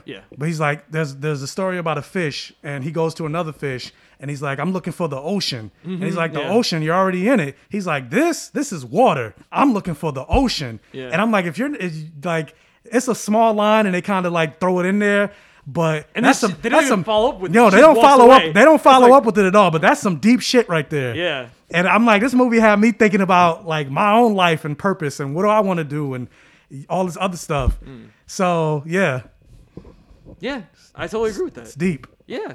So I appreciate the movie for what it was, and I don't understand the backlash that's been getting online, especially with people in the black community. Well, it's mostly that thing specifically. But it doesn't really hold weight. Like that doesn't it could have been a Freaky Friday and it's been the basic ass Pixar movie or whatever that we all expected it to be, but it wasn't. It had texture to it. It had culture in it. And then of course people's main thing is this is why you need to have black people in the room. Going through your argument was like, well, not everybody that's or whatever. But it's like, but this movie did have black people. And the co-director of this movie was black. The executive producer of this movie is black. Well, people that did the soundtrack were black. Yeah. I mean, Jamie Foxx himself, like, he even had his own music in there. Wasn't he the singer? Was it on the train? There was someone's playing a song somewhere. I'm like, is that Jamie Foxx singing? No, I don't know who that was. I thought that was The Weeknd. I don't know. I thought it was Jamie Foxx doing another voice. I don't know who that was. Oh no, it was the performer on the street that they walked by. Yeah, I know who you're talking about, but I don't know who the voice. Yeah. I'm trying to think. Was there anything else? I mean, I thought it was funny. I'm trying to think of any negative things, but I didn't really have any issues. Funnier than I expected it to be. Yeah, no, I didn't really have any. Yeah, I'm trying to think of things to talk about. I guess that's kind of for like a Christmas movie. Yeah, it was just a movie that came out on Christmas. It was a feel good movie. That was the thing I enjoyed more. Yeah. Than the other Christmas movie, even though I did like that. You mean Wonder Woman? Yeah. No, fuck that movie. I'm trying to think. I like the. But funny enough, the weird. Oh no, I'll get into that. I actually now that I say that, I could talk about that in news. I thought the aesthetic was cool. I guess that's the only thing I've love to talk about. Is just the aesthetic of the otherworldly creatures. Isn't it funny when we like something, we have nothing to say? Yeah, I'm not trying to think of like a criticism. Like I enjoyed it. But then people are like, y'all are too negative. Yeah. I liked this. And also I watched it like what, a week ago? Over a week ago? I can't remember all the details. The Terry, whatever that thing's name was, the villain, quote unquote, who wasn't really a villain. Which I thought was funny, that scene where he grabbed the wrong person. Yeah. And the guy was traumatized. Yeah. Just don't tell anybody about this, okay? He's like, oh, no one will believe you. I got nothing. Anything else you want to talk about Soul? It was very soulful. It was, and the criticisms that it's been getting are unfounded. If you liked Princess and the Frog and you didn't like this, what the fuck is going on? And if you did like Princess, because I didn't really like Princess and the Frog, this movie is, I think, that but better. It retained more of the cultural texture that movie I think lacked. Yes, because at least when he wasn't himself, you still saw who he was. Yeah. And the world he lived in. New York felt real. It felt like Princess and the Frog, when she became like it was all in the jungle and the habitat and all the other bullshit. Exactly what we feared this movie would be. Yeah. Just instead of being in the jungle with frogs, it would have been in the fucking the afterlife. Yeah. Or the before life. Although I would have liked to have seen, because they kept bringing her up, the Lisa character. I thought they were gonna bring her up too. Not important. No, apparently not. No, you just had somebody you were feeling on and didn't work out or whatever. Yeah. Oh, that hurts so much when he's looking at his life and he's like, my God, my life has been meaningless. I was like, oh God. It made me start thinking about, like, what would you see in my afterlife? You know what I mean? I'm like, oh, that's God. what I was thinking too. Yeah, I was like, oh shit. You say it's not for kids. That's for us to reflect on ourselves. That's why I said this movie had me thinking about, like, what are you doing with your life? Like, what have you done? Then what are you doing? That's another thing I really like. The almost Family Guy-esque cutaways for 22 when she be thinking about the celebrity mentors she had, like Copernicus and Einstein or whoever the fuck they were. Uh-huh. And they were just I don't remember even the jokes, but I remember each of those cutaways was funnier than I expected it to be. Yeah, I like those. Yeah. All right, Perfect Vision both. You want to get into news? Yeah, we could talk. All right, news of the week with Michael. It's not gonna be in any order. I just pulled up some random shit. But yeah, going back to what I was saying. So the debate between Soul and Wonder Woman. So the debate. Obviously, the whole reason that besides the pandemic and stuff like that, which is the more obvious reason, but that they're releasing a lot of these properties on specifically HBO Max is because like HBO Max didn't get as many viewerships and stuff like that upon launch. Okay. That say like Disney Plus or Amazon Prime or any of the other streaming services, Netflix, all of them. So they really, especially even like next year. So they were pushing Wonder Woman 1984 to go onto streaming services, hoping that a whole bunch of people will go to HBO Max. Meanwhile, to the point I've that seen they a paid lot of people online being like, I didn't even see 84. I'm like, shit, okay. I was gonna say to the point that they paid Gal Gadot and Patty Jenkins $10 million each on the strength of thinking like if Wonder Woman were to release in theaters, it would have made $1 billion, which it wouldn't. But but with that, so the fuck, a body just fell. But with that, so Soul and Wonder Woman both released on the very same day, and Soul got Disney Plus like 4 times more subs, people signing up to Disney Plus than Wonder Woman did. I mean, I think that's fair. Judging by the quality of the movies, I would say that's very fair. So Wonder Woman had 554,000 people sign up for HBO Max, but guess how many Disney Plus did? How many? I said guess. Oh, I don't know. Do you not know the definition? A million? Of guess? No. 2 million. 2.3 million. Oh shit! So it blew fucking Wonder Woman out of the water. Wonder Woman out of the water.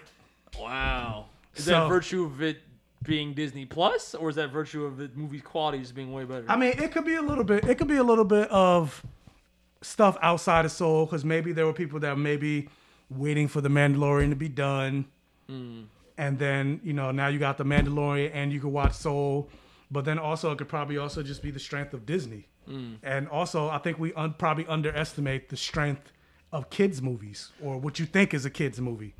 Yeah, I feel like that probably Disney Plus app is just more like what's the word? Family friendly? Yeah, more. I feel like I've seen people talk about the Disney Plus app more than the HBO Max app. Which I only just found out. The reason it's called HBO Max is because it's a combination of HBO and Cinemax.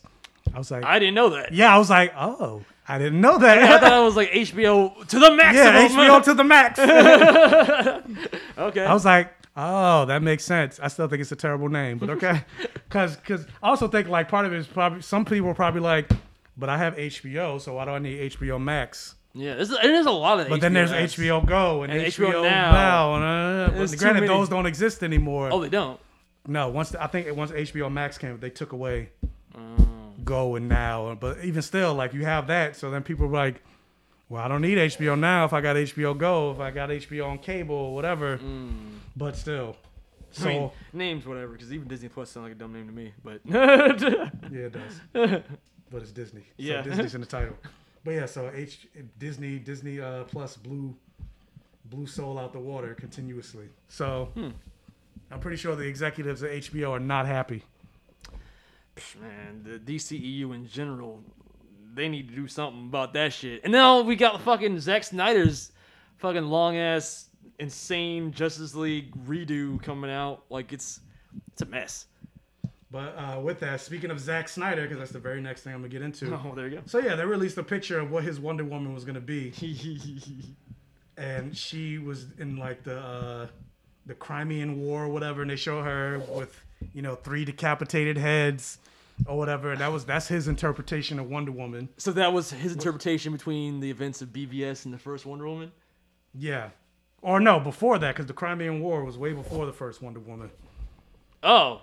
Wait. So it's as if Patty Jenkins didn't even make... the Crimean War says it took place in the 1800s. Oh. So this would have been before the first Wonder Woman. So that was just his vision for Wonder Woman. So that was his vision for Wonder Woman. She was just killing bitches. Killing bitches until Man of Steel and BVS happened. I'm like, this is exactly why. Because Zack Snyder doesn't know what the fuck. Like, it's a cool looking picture. That's Injustice Wonder Woman. It's a cool looking shot. Yeah. But yeah, that's not Wonder Woman. Like, yeah, and I was talking about Maxwell Lord. Wonder Woman has killed people, but she's killed people as a last resort. That's Injustice. Yeah, that's Injustice Wonder Woman. That's Elseworld. Like, people are like, no, this is comic accurate. Wonder Woman's killed people before. Yeah, in Elseworlds. I think, didn't he, in his comments, say it was Elseworld, though? But this would have been Justice League. Which is Elseworld? Shit is Elseworld as fuck. You kidding me? Yeah, I don't. Look, I don't. So I'm like, this is another example of Zack Snyder just not understanding these characters. And then what is the purpose of releasing that now? And then also, I think it's part of the problem is they're granted, I get it, but you're hiring. Yeah, they might be great directors, but you're hiring these people. It's a Star Wars effect. They're pulling it in different directions. Like, why, as a broad company, it is not a good look to have him release that photo right after Wonder Woman 84 came out, and it's 100% a tonal 180 from that movie. And in his mind, he's probably like, "Well, y'all didn't like Wonder Woman. This is a good Wonder Woman." That is what he's doing, and it's like that's you're like, hurting the brand. You're making it worse. Yeah, you're hurting the brand overall. Like, what are you doing? But it's because they have like this Star Wars effect where it's like a Rian Johnson trying to pull it this way and J.J. Abrams trying to pull it that way. Oh God! But like, there's not one cohesive whole happening here. And it almost seems petty, where it's like, fuck you, you're like my Wonder Woman? My Wonder Woman would kill bitches. It's like, well, Zach, what the fuck, dude? Are we not on the same team?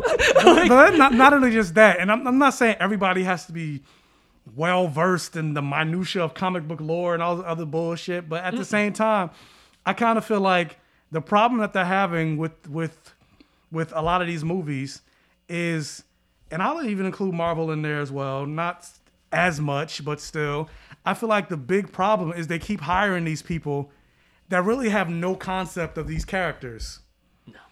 Are not like even in interviews you'll hear people, and granted it's one thing to do that for an actor because all an actor does is you give them a script and they interpret it based on that, so they don't need to be fans. But if you're a writer and director, you have to have some knowledge of these characters. And a lot of times, like, you'll hear these directors and stuff like that, they'll be like, oh yeah, I never really read comics or anything like that growing up, but I got hired to do one. Or even a perfect example of that is the person that is gonna do the Acolytes in Star Wars. The person that's the showrunner. She says, yeah, I never was into Star Wars that much. So then why the fuck are you making a Star Wars show? Who told you to make a Star Wars show? Like, you know what I mean? Like, Kathleen Kennedy. She's the one that hired her. That's the problem with the direction of Star Wars right now. Is Kathleen Kennedy? She's not putting the property and the brand first. She's putting like these. I hate the. I mean, you can say yes and no because also you got to take the good and the bad with that too, because you can't blame Kathleen Kennedy for all the flaws, but then say, oh, Mandalorian is great, Jon Favreau, yada yada yada, but she also hired him. She also approved Mandalorian, so you got to take the good and the bad.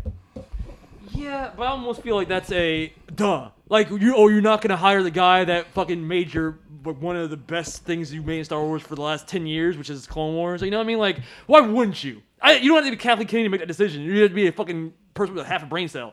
But meanwhile, I feel like she's putting identity politics and gender politics.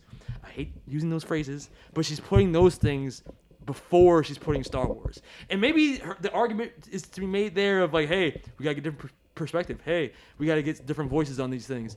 But if your voice doesn't know anything about Star Wars, I don't want to hear it. I don't care what your race, gender, or sexuality is. Like, that stuff is secondary. Star Wars is first. You put all this stuff in there second. And I'm going to follow up because I always feel like I'm talking for the other side. I saw a lot of backlash online for did you see the trailer for the High Republic? Yeah. A lot of people I've been seeing online that don't like the heavy-handed SJW stuff that's been in media lately. Because they're Black Jedi? Exactly. They saw the trailer. I'm like, what is... First I saw the backlash, then I saw the trailer, and I was like, what is... Like, there's no story here to be mad at. So what are you... And they go, SJW trash! More of the same Star Wars bullshit! And it might be. I don't know. I haven't seen it. Neither have they. But if your only criteria for it being SJW trash is that there are black people in it, but if you hear their arguments for it, their argument is, it's not George Lucas's vision. It's not George Lucas's vision. His vision didn't include black people? I'm confused. Like, what is your criteria? Well, I mean, Jar Jar Binks. I mean, true. There's an argument to be made there. And then also, I mean, Lando was the only one. This one, you got like. I mean, at least he made Mace Windu, right? Mace Windu is like the strongest Jedi, basically. And he's black. So. Yeah, he is. He also said maybe Samuel Jackson. But he also killed him. True. And he's supposed to be the strongest, but you never really got to. Besides the Palpatine, you never really got to see him do anything. No, not in the main movies. You had to go into the. And then even with that, you still got the Star Wars nerds, because George Lucas, his word is law. This is his universe. He said Mace Windu beat Palpatine. If Anakin was not there, he would have killed Palpatine. Like, in that fight, he won.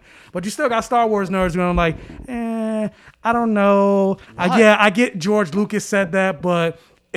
Literally, Star Wars Theory said this. He said, but it helps me sleep at night by thinking, I think Palpatine threw the fight. And plus, I asked Ian McDermott, and Ian McDermott said, Palpatine was pretending Anakin could get there. So that's what helped. So that's what's canon to me. I'm like, but George Lucas said, it makes sense. Because this whole thing about Palpatine being so powerful, and I guess in their eyes, if Mace Windu, a regular Jedi or whatever, even though he's not a regular Jedi. Yeah, exactly. He's like top 3 most powerful Jedi, plus he's got an ability that fights Darkseid. Exactly, but like what? But they're like, oh, if Mace Windu could defeat Palpatine, it doesn't really. I'm like, I don't get. But George Lucas literally said, Ian McDermott may have come out and said, oh yeah, Palpatine, he totally knew Anakin was coming, so he didn't give it his all and all that other stuff. So he was throwing the fight.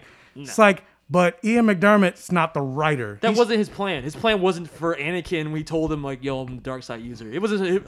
Now I know Anakin's gonna go back to the Jedi and tell on me, and then have them come and try and kill me, and then I'm gonna play dead just in case Anakin runs in the room. That way he can see I'm defenseless, and then he'll be my Darth Vader. No, so there are that doesn't make any sense. like there are a lot of Star Wars channels that talk about, oh yeah, it's debatable whether Mace Windu actually defeat, and they always throw it's debatable, and they always say, yeah, I know George Lucas said Mace Windu won, but there's no but. Yeah, but even so it's that same mentality. Granted, it might not necessarily be this black guy, but I think that maybe the problem is also, like you said, they didn't show him do enough in this trilogy. If they had shown what happened in the Clone Wars between him and Grievous, that might have been like, oh, he's strong as fuck. But even then, if you're supposedly a Star Wars channel and you're steeped in the lore and you know how powerful Mace Windu's supposed to be, why don't you want Mace and then you Windu also to be strong? know, like, because if you watch the movies, you don't know anything about him studying Form 7 his fighting style being Vapad and all the other shit. So, but I had that. But if you're a Star Wars channel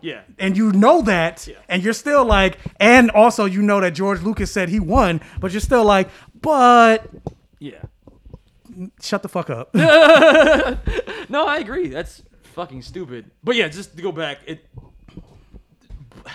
both sides are sometimes fucking stupid. Because when I saw that shit, like, oh, SJW High Republic, I'm like, what is SJW about this? Just because there's just some black and brown people this is in like the height of the Jedi Order. You mean to tell me there's not going to be any black people? No, just white. And like, so, but when I watched people on YouTube, like high, like hundreds of thousands of subs counts, people on YouTube, Star Wars accounts, talking about that shit, and they would it was just so weird. So it's like, yeah, not really weird. Black women aren't allowed to see themselves as Jedi. That's really the subtext there. But I don't even think they know that, because they kept dancing around. All of them did. They would just dance around like. So what's SJW about it? They didn't really have an answer. It's just more of the same garbage from The Last Jedi and Rise of Skywalker. It's a big difference between that and Mandalorian, and this is more of that and not Mandalorian. But it's like, what are you basing that on? But they also take that argument further. You know, the Mandalorian is Latin, right? No, he wears a mask though. So, so if you want to throw that argument in there, he's not a white man. It doesn't. So I'm just throwing it out there because I feel like more often than not, I'm always the guy on the other side. Like, I joke with you, I'm the Fox News of blurs, where I'm unfair and balanced, quote unquote. But like that to me, I was just like, I can't. I'm a man on an island. I've got no side. And then even like Ahsoka. Ahsoka's played by an Afro-Latina woman. Then you got Andor, whatever the fuck the show is. He's a brown. I mean, I saw people pushing against Ahsoka being Rosario Dawson. Yeah, I know. I saw that. But also part of that is all like, why couldn't they get the actual voice? Because, you know, like even Bo-Katan, like they got Katie Stackhoff, who voiced her in the show, to play her in the movie. Why couldn't they do the same thing for Ahsoka? Does she look like Ahsoka? I don't know what she looks like. Ashley Exon. Yeah, I don't even know who that is. I'll pull her up right now. Is she not the right age? Because she was supposed to be older. I don't know how old she is. Because Ahsoka's canonically at the point in The Mandalorian should be she's 39.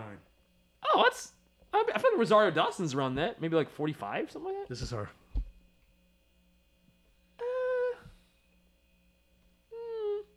I feel like Rosario Dawson probably looks more like Ahsoka than her.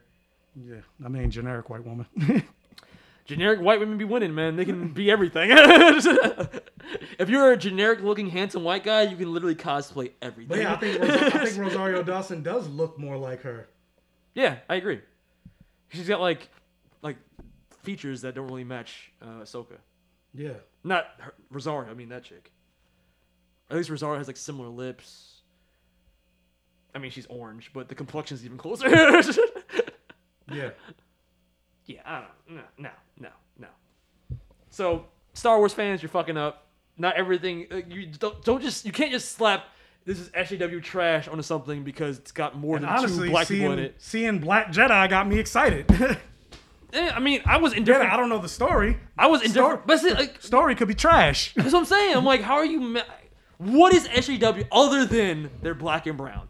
No one can answer that question. And to me, there's no answer. And it's not even like, which I don't even agree with that either. Like when people are like, oh, you're going to have a female Thor, SJW. That's what it's like. You're not even doing that. These are brand new characters taking place hundreds of years before the Skywalker saga. So it's like, what did you want? What did you want the High Republic to look like? All white. All white. That's it. Just white, and that wouldn't be weird. And some aliens. Yeah, but only the aliens we aliens, like. yeah. No Jar Jars. All the aliens could be like maybe blue and yellow, but no literal black aliens. So you can make yourselves blue aliens. You don't gotta be black, you guys. It's like, what? Fuck you. I don't get it. Anyway, so that's why sometimes when the other side argues like, oh, it's SJW shit, I'm just like, yeah, you use SJW as like a code for this is minorities. So that's really what it is. But also with that, talking about on the topic of SJW and not SJW and being equal and not equal, yada, yada, yada. But supposedly there's a rumor for HBO Max that Amber Heard will be getting her own spinoff called Mara. What? But Johnny Depp got fired. Bruh, that's what I'm saying. I don't understand. Why is there this double standard in Hollywood? And not even just that, but like Ezra Miller is still a flat. Bro. Ezra Chokovich Miller. We just stopped, Mike. So is that how society works? Like, if you do something insane, if you just don't say anything about it and just go low for a while, people just forget. Because I still see people like, yeah, Ezra Miller for Flash. I'm like, did everybody forget when he choked that bitch? And everyone was like, oh, it's a joke. But no one came out and said it was a joke. Yeah, nobody came out and said anything about that. Not even him. You would think if it didn't happen or it didn't happen that way, Ezra Miller would have been the first person to be like, it's not what happened, you guys. But he went silent. That tells me that shit was real.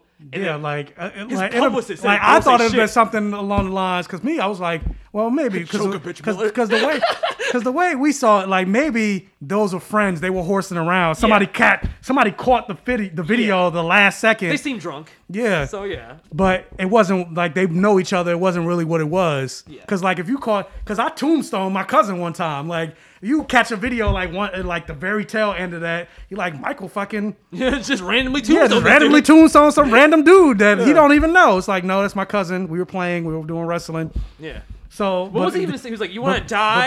You want to?" But there was I don't remember. But there was nothing even of that. Like he didn't nobody came out and said. Granted. Oh, you think that's funny? Granted, even the girl didn't even come out and say anything. Like, no, he actually I don't know him. I mean, she was like laughing kinda as he was choking her. She was still kind of like, ha ha ha. Like, I don't. I don't know. For all we know, we can have the wrong context. But at the same time, that shit like. But the fact that you went. Like the fact that nobody said anything. That tells you, that's the big red flag that something was going on there, but it's like, that's all. Like if you just go radio silent, nothing happens to you. It's like Maxwell Lord. There's no consequences. Like okay, all right, okay, that's what we're living in. Got you. But yeah, the same thing with Amber Heard and Johnny. Like they both, like it's kind of like not proven, but basically proven that they were both abusive to each other. Ridiculous. Like Amber Heard cut off his finger, so at the same time, it's like both of y'all are trash. And they had pictures of that. So I was like, what the fuck? Both of y'all are trash. So then why is it? Bed, and it's both Warner Brothers. So I'm like, so why is Warner? It's not like it's one studio versus another. So you could be like, well, I guess one studio is just taking a different. No, they're both Warner Brothers. Harry Potter is owned by Warner Brothers. So why is it that you're firing Johnny Depp, but promoting Amber Heard? But you're promoting Amber Heard and Ezra Miller. Granted, it's a rumor that she's getting her own series, but even if it's not true, she's still an Aquaman too. I know that. I didn't hear this, but I heard that she was trying to get a bigger role in Aquaman too, which is even that is like, yo, the audacity of this. Like, I don't know, man. I just feel like there's a double standard, and this shit is ridiculous. It's not even just in Hollywood, but in our society, where don't give a fuck about the man. Clearly, it wasn't just the one-sided story she was telling, her side, his side, and truth. But yet, everyone's going to turn a blind eye to him, even though he's probably the bigger star, and keep her close. It doesn't make any sense. And I'm just, but like I said, and then she's a bitch. Ezra Miller too. Her statements. Oh yeah, I think I read that last week or 2 weeks ago, where she was just like, oh, they're not fans, or like, yeah, they're not fans. Yeah, they're fake fans. Yeah, I read that 2 weeks ago. Yeah. That's just. What the fuck, man? All these people calling for me to, they're fake fans. It's like, no, it's because you fucking abused him. And he abused you. And you're being flippant about it. Yeah. You're not even like acting like you're apologetic or like you're going through something. It almost seems like you're flipping the bird at everybody that's like, hey, man, that's not right. Well, fuck you. I got away with it. Like, fuck you. Wow. Okay. But also with that, DC, it's like all chaotic. So with that, Ray Fisher, niggas fighting in the streets, and cutting off thumbs and shit. Ray Fisher basically came out with a statement. More? Yeah. Okay. He basically came out with a statement, and I don't have it right in front of me, but I'm gonna just like everybody at Marvel sipping tea right now. loosely quoted, but he basically said, "I would no longer work with DC Films so long as Walter Hamada is part," because Walter Hamada is the president of DC Films. Okay. And because he's like, Walter Hamada is the biggest enabler. He didn't really do anything regarding what, the complaints and everything like that. So he's the biggest problem and a huge enabler. And so long as he's the president of DC Films, I would never work with them again. Yada yada yada. But at the same time, I'm like, he's still running names out there. But at the same time, I'm like, they don't want you back anyway. My God, like what kind of pull do you think Cyborg has at this point, man? Like even if Justice League was successful, you would still be bottom man on the totem pole. Yeah. But yeah. And plus, this was his first movie. Well, no, because I was gonna say technically BVS was, but his scenes got cut. So Justice League is the first time we've seen him on. Like, granted, he was a Broadway actor before that, so it's not to say he had no career. Yeah. But in terms of movies, this was his first movie. It seems more like he's burning bridges at this point. And I think he's done TV since then, like True Detective. He's been on episodes of True Detective and stuff like that. But for the most part, he hasn't been in anything since Justice League. Yeah. And granted, I don't want to be the one to say, because obviously, something happened because they fired Joss Whedon. Yeah. Because of all this stuff. And even Gal Gadot came out and was like, yeah, working with him was not very pleasant. And Jason Momoa came out and said the same thing. So, yeah, something happened. But at the same time, part of me is like, you're doing all of this, but then you're also not saying anything. You're like, oh, Joss Whedon was doing this and this and this, but what did he do? Yeah.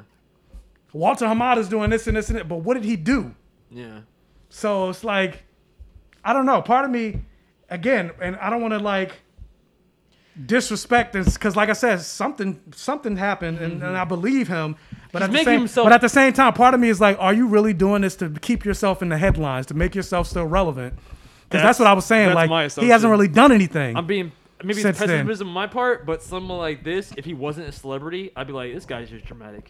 Like he's been ringing the bell too often, and like you said, not saying anything. Yeah, because then he just wants to be relevant. Because then even when he goes live or like have stuff on, he's not talking about, oh, I'm doing this, check out my future projects and everything like that. He's always talking about Justice League. So that's really the only like when people join his Twitch, what about Justice League? What about the Snyder Cut? Like that's all people want to talk about, and that's all he talks about. But it's like, what else are you like? Yeah. Yes, you can still ring the bell, but also move on. Yeah, and it's like he's not. The fact that he's not moving on, I feel like, because like even like speaks more of his character. Like really. Yeah, Jason Momoa and everybody else, they've come out and admitted like it wasn't pleasant, yada yada yada, but they're still moving on. Yeah, they're still doing other shit. Yeah, he's just like, he won't let it go. This is his only thing, and that's what's keeping him in the news. What's his sign? He a Libra? Sounds like a Libra. Fuck you, I'm a Libra. Oh, so do you almost have a problem letting things go years later? I don't.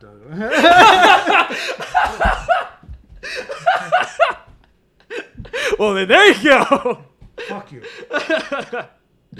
Oh man, Michael Cyborg, you guys. Let me look up his. His birthday. He's a Virgo. He's a Virgo. Okay. If he was Libra, that'd be hilarious. I saw September. I was like, oh shit. Then I looked at the date. Oh, like, so close. He's a Virgo. Maybe he's both. Maybe he's on the cusp. No, he's early Virgo. Oh, okay. All right. Fuck you. Don't call out Libras. Just say, hey, my sister's Libra, all right? I was like, I can talk about your problems. What sign are you? Sad Pisces. Emotional Pisces. I'm a fish. Piece of shit. Oh, shit. I feel like that guy from Soul. He's like, man, you cut deep. That was a great. That movie's funny. Stuff like that. That moment. It's just like, man, you gotta tell like it is, man. But also, I don't know how to segue for that. Tamura Morrison, who plays Boba Fett, supposedly he's going before he makes his return to the Book of Boba Fett. He's gonna actually shoot for Obi-Wan first. Oh wait, so does it mean Boba Fett's gonna be in Obi-Wan? Apparently, if he's shit. gonna be in it, yeah. Unless Maybe it's not Boba Fett. Maybe he's playing Rex.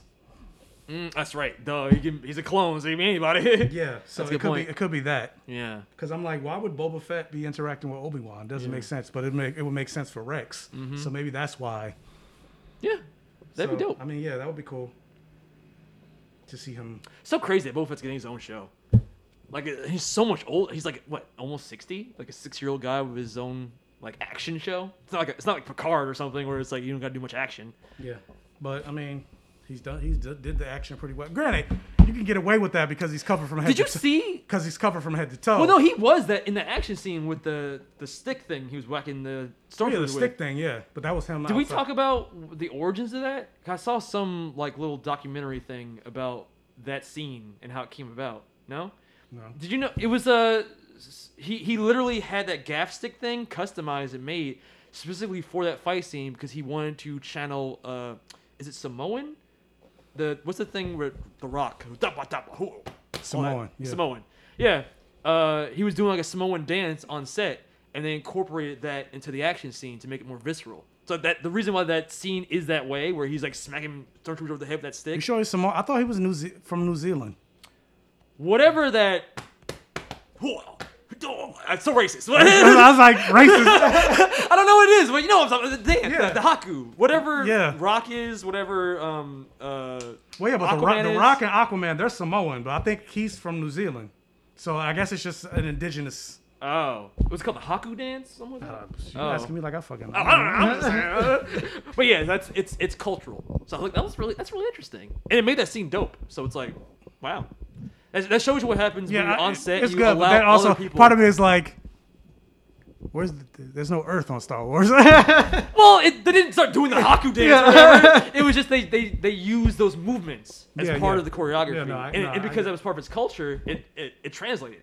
And I think that's really cool, like when you're on set like that and you allow other people to help the creative process. Well, I completely agree with that because you think about Chadwick Boseman. Remember, they wanted him to speak in a British accent. Exactly. And Yeah. he's like, yeah, no. Yeah, exactly. I think the best movies and creative ventures are made when you allow that creativity from everybody on set. That's the kind of environment I also try to foster when we do films for Unworthy. I thought that this was normal, but apparently just hearing from stories from other people that have worked on Hollywood sets like Power and shit like that there's stunt people in those sets. And some of those stunt coordinators in those sets.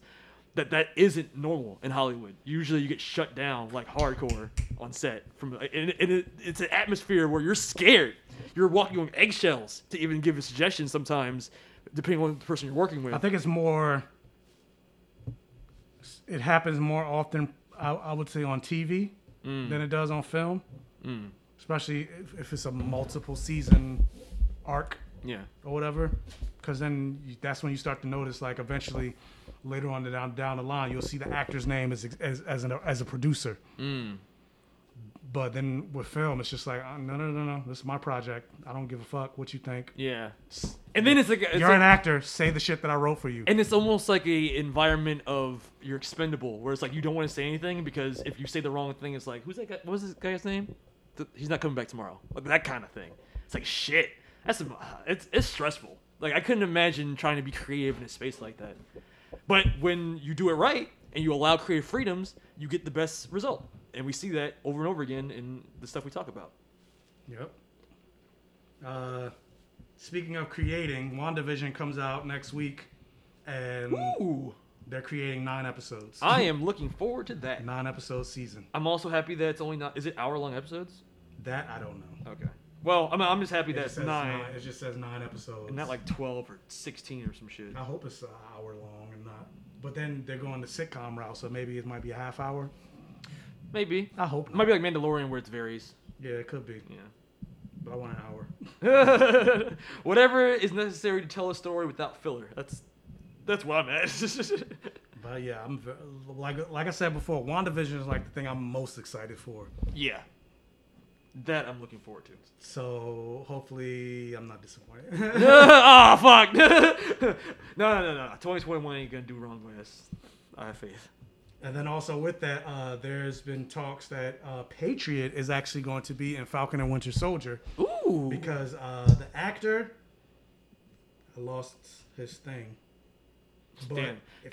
Falcon's not even Captain America yet, and is already Patriot. But if you go to his IMDb page, it says Eli Bradley, Falcon and Winter Soldier. Oh, okay. Who's the actor? Is he like a young kid? Black guy. Okay, black guy. It's not like a kid. He's not younger than Anthony Mackie. I hope so. He's not like an old man. No, but I assume like a kid. This is him. Okay, yeah, he's young. Okay, yeah, he looks kind of like Elijah Richardson. Okay. Yeah, if you go to his IMDb profile, it says Falcon and Winter Soldier, Eli Bradley. I feel like Patriot was darker skinned than that, but okay. I'm just kidding. I mean, you can say that about America Chavez. I know. I'm just like, there's a trend here. Wasn't say, he? I'm not wrong, right? Wasn't he darker in the comic than that? Not a whole lot, but yeah. I thought he was like Sam Wilson complexion. Hold on, Elijah. Could have swore he was. But yeah, you can say that about America Chavez. You can say that about everybody. You can say that about freaking Kamala Khan. It's like every dark skinned character. Yeah, he's like our complexion. The other guy wasn't. He looked lighter skinned than us. Yeah, what?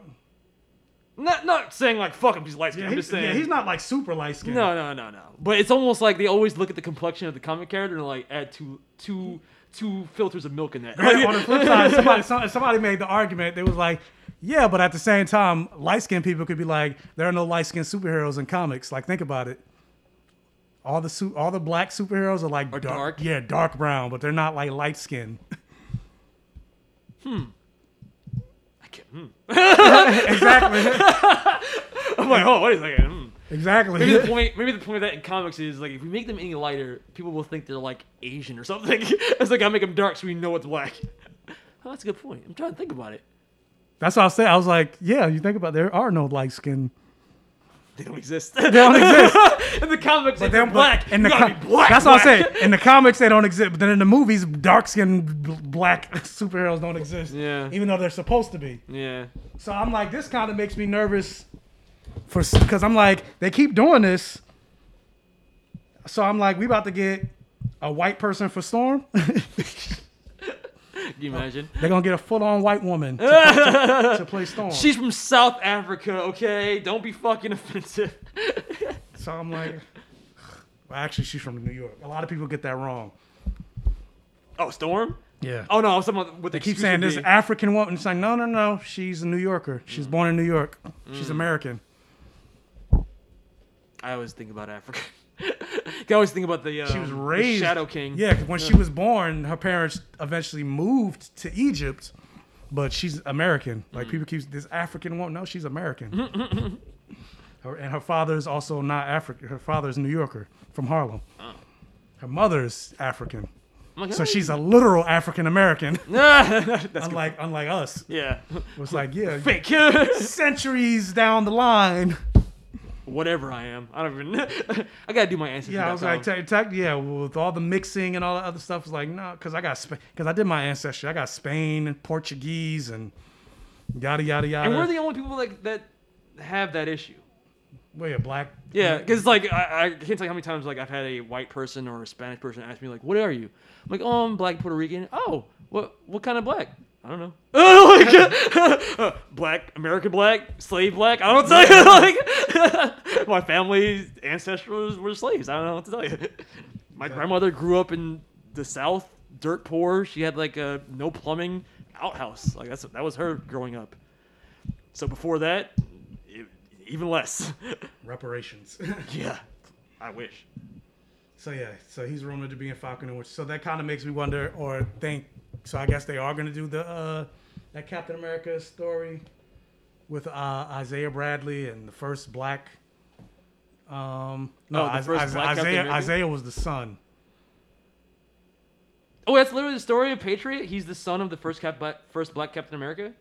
No. Patriot is the grandfather or the grandson. Oh, the grandson of the first black Captain America. Oh. So his father. I didn't know that. Is the son of him. So does he have super strength? Which is stupid. He doesn't, or he does? So no. The story of his powers is stupid. So basically, his grandfather is the first Captain America based on, all that stuff with the experimentation and yada, yada, yada. Because for those that don't know the story, before Steve Rogers got his powers, they tested the super soldier serum on black people. Of course, because that's what they do in real life. That's what they do in real life. And a lot of black people died, but then one black person, I keep forgetting his name. It's either Isaiah or... We do that shit literally last year with the pandemic. No, herd immunity. Let all the black and brown people get the disease, and then we'll figure it out from there. Like what?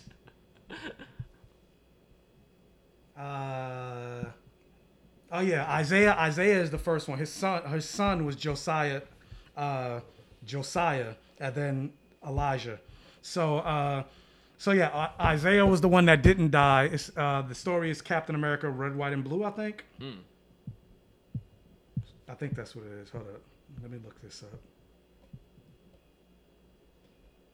I feel like a bad black person because I don't remember the story. Yeah, Captain America, Red, White, and Blue. So he didn't die, and he was able to survive and everything like that. So they sent him out on missions and stuff like that to, make sure the super soldier serum worked. But obviously it was covert. They didn't want to, blackmail. He's not Captain America or whatever. But they gave him the suit and shield or whatever. So to see how it worked, to test it out.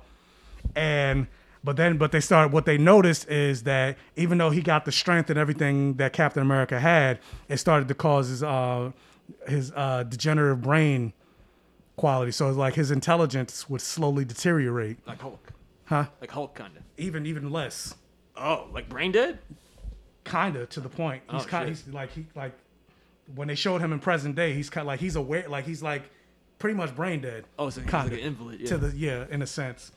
So that's basically the story of Isaiah Bradley, and then he ended up having a son, and his son inherited his powers, and then he obviously had Elijah. But the way Elijah worked was Elijah didn't get his Captain America powers, even though he had the super soldier strength and all that other shit.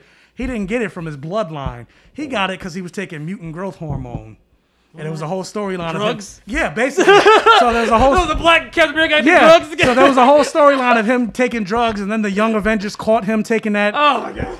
They thought he actually got his powers because, he's the... Yeah, because he got it from just being the son so then of they found out he was taking drugs, yada, yada, Wait, yada. so what happened to his dad?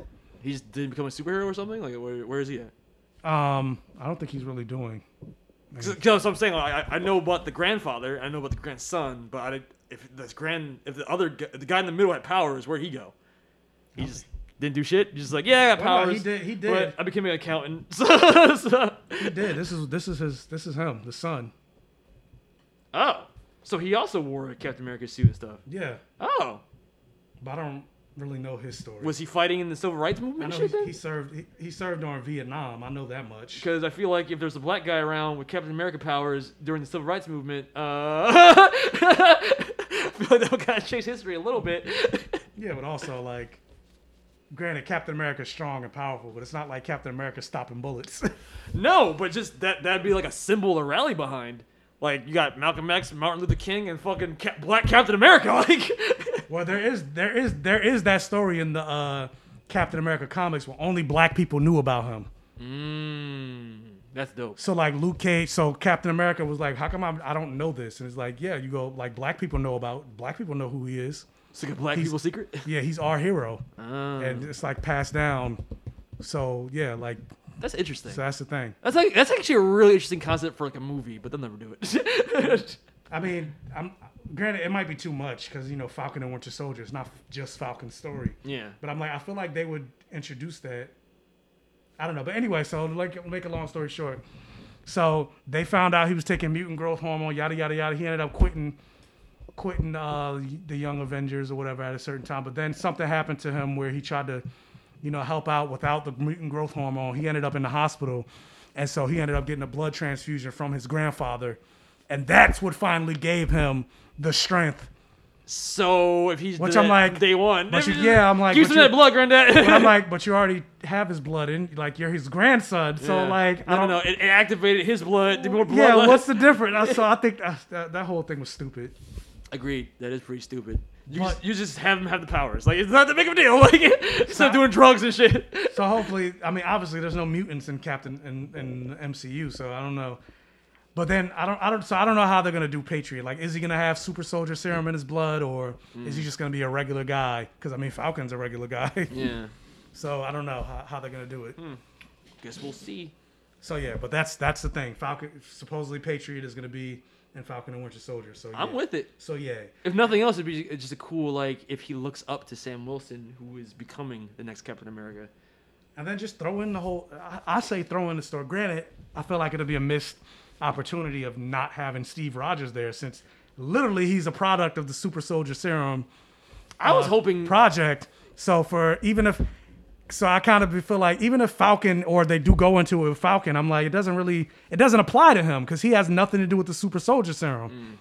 So, like, it would be more impactful, and which is why I think if it did work for Steve Rogers, it'd be more impactful to find out the very thing that gives him his identity, him being Captain America, the Super Soldier Serum, was built off of racism, especially considering what he's supposed to represent.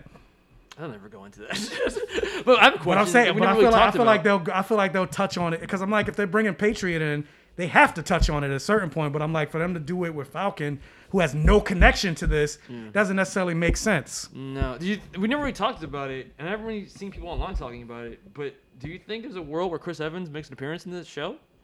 No. Because I always thought that it'd be cool if he was, like, in the comic, he was kind of the guy in the chair for Sam for a while. Yeah, but I kind of feel like that's what Bucky is. That's why it's Falcon and Winter Soldier. Yeah, but he's, like, on the field with them. I mean, like, a guy that they call up for information or stuff. Because what's Steve doing? Steve's not dead. He's living his life with fucking what's her face? Peggy? Yeah, Peggy. No, he's not. He's in their reality, isn't he? He didn't go back. He stayed there, didn't he? Oh yeah, I forgot. I forgot Peggy's dead. Yeah, he lived his life, and now he's an old man, just in a retirement home somewhere. He's like, I couldn't imagine. He's just like, yeah, have fun on your adventures, Sam and Bucky, my two best friends. I'm just gonna be at home. I mean, he might. He went and lived his life with Peggy and didn't care about anything else before. Yeah, but your friends. We're also assuming your friends are in mortal danger. You're not gonna try. Plot holes, but we're also assuming that he has all this future knowledge. He goes back to the past. He does nothing. Oh, yeah, you mean in the other world. Because Yeah. he has, like, information. Yeah, you're right. Yeah, I mean, we don't even know what the fuck happened in the other world.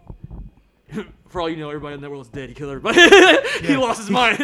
He kept his powers. He has a shield, but he didn't participate in World War I, World War II. He didn't do anything during the Civil Rights movement. No. He knows about the assassination of JFK. He doesn't try to stop it. Nope, just chilling in my other world, my other dimension. But then there's also, granted, they didn't touch on this, but there's a theory in, like, that time is self-correcting. So no matter what you do, no matter how much you try to change, but it doesn't even matter what happened in the other world, because it doesn't affect the current MC universe, because there's different dimensions. But at the same time, he still showed up in our dimension. So how does that work? Wait, what do you mean? Like, you say it doesn't matter, but he was able to age and show up in Bucky's. Yeah, he lived his life in a completely different dimension that probably had different things happening in it just from his presence alone, but irrelevant because it'll never affect the main. But I'm saying, but he lived his life and showed up in the main MC. Like, how did he get there? How did he get back to the main universe? Yeah. I mean, logistically, it doesn't really make sense because he didn't use the teleporting thing. Maybe he used that dimension's teleporting thing to get back. But that dimension didn't. I don't know. It's weird. Like, if you start pulling at the threads, it does fall apart. But I'll take it. I just think it's weird that if he's now in the main MCU universe again and he doesn't do anything, he just lives. He's old. Life. Yeah, he's. What's he gonna do? What is he gonna do? I don't know. Wisdom. Granted, but I'm like, Be the advice guy. Like Super Soldier Serum. I'm like, aren't you supposed to like age slower? That too. Who knows? It's kind of like Nick Fury taking the. Granted, it's not the same Nick Fury, but taking the Infinity Formula. It's supposed to age slower. Is that what the excuse is in the comics for him aging slow? Yeah, well, at least the white Nick Fury. Yeah, I'm about to say, I'm like, is he even around anymore? I thought the black Nick Fury took over. Well, yeah, no, he's not around anymore. Who is somehow his half-black his son. half-black son. So fucking weird. Yeah, it's weird. That's just the way to connect him and make him Nick Fury Jr. or whatever. Just have him fucking dimensions or some shit. Like, they brought Ultimate Miles from the Ultimate Universe. Just have Nick Fury from that universe come over. The fuck? Yeah. No, it's gotta be in universe. That's also kind of my problem with like the whole race bending aspect of it, because I feel like I made this point before on the Clubhouse when I was in it, but I feel like it's the easy route for them to just take these characters and then just flip them, but then they don't do anything with that. Like granted, I get there was an ultimate Nick Fury, yada, yada, yada, but to have a black man basically be the highest ranking person in all of government in charge of SHIELD, which is a secret co-op organization that even has higher rankings than anything in the government. Yeah. And he's able to have all this control and yada, yada, yada. Like, how did he get there? What's that story? Obviously, especially considering since he's much older, like obviously he was around during the civil rights and et cetera. He was coming up through the ranks during that time. How did it get to the point that you're now the most powerful, essentially, person in the entire, even more powerful than like the president, because you're the head of SHIELD, and SHIELD is international. Like, to have a black person in that position, there's a story there. And the story is his dad was the white guy, and he inherited all that power. What's the word? Fuck. Nepotism. Nepotism, exactly. One word, nepotism. All right. Final thing is, so guess what was because of coronavirus and all that other stuff. Coronavirus. Guess what was the highest grossing movie of 2020? Oh my god, it's gonna be something stupid, isn't it? Was it Birds of Prey? No. Then I have no idea. What else came out this year that was big? I don't know. What was it? Bad Boys for Life. Oh shit! I forgot about Bad Boys for Life. Apparently, a lot of people. Wow, but enough to be the highest grossing movie. But it was actually good though. Yeah, I didn't. We reviewed it, didn't we? Yeah, we didn't hate it. Yeah. I thought we both thought it was surprisingly good for what it was. Yeah.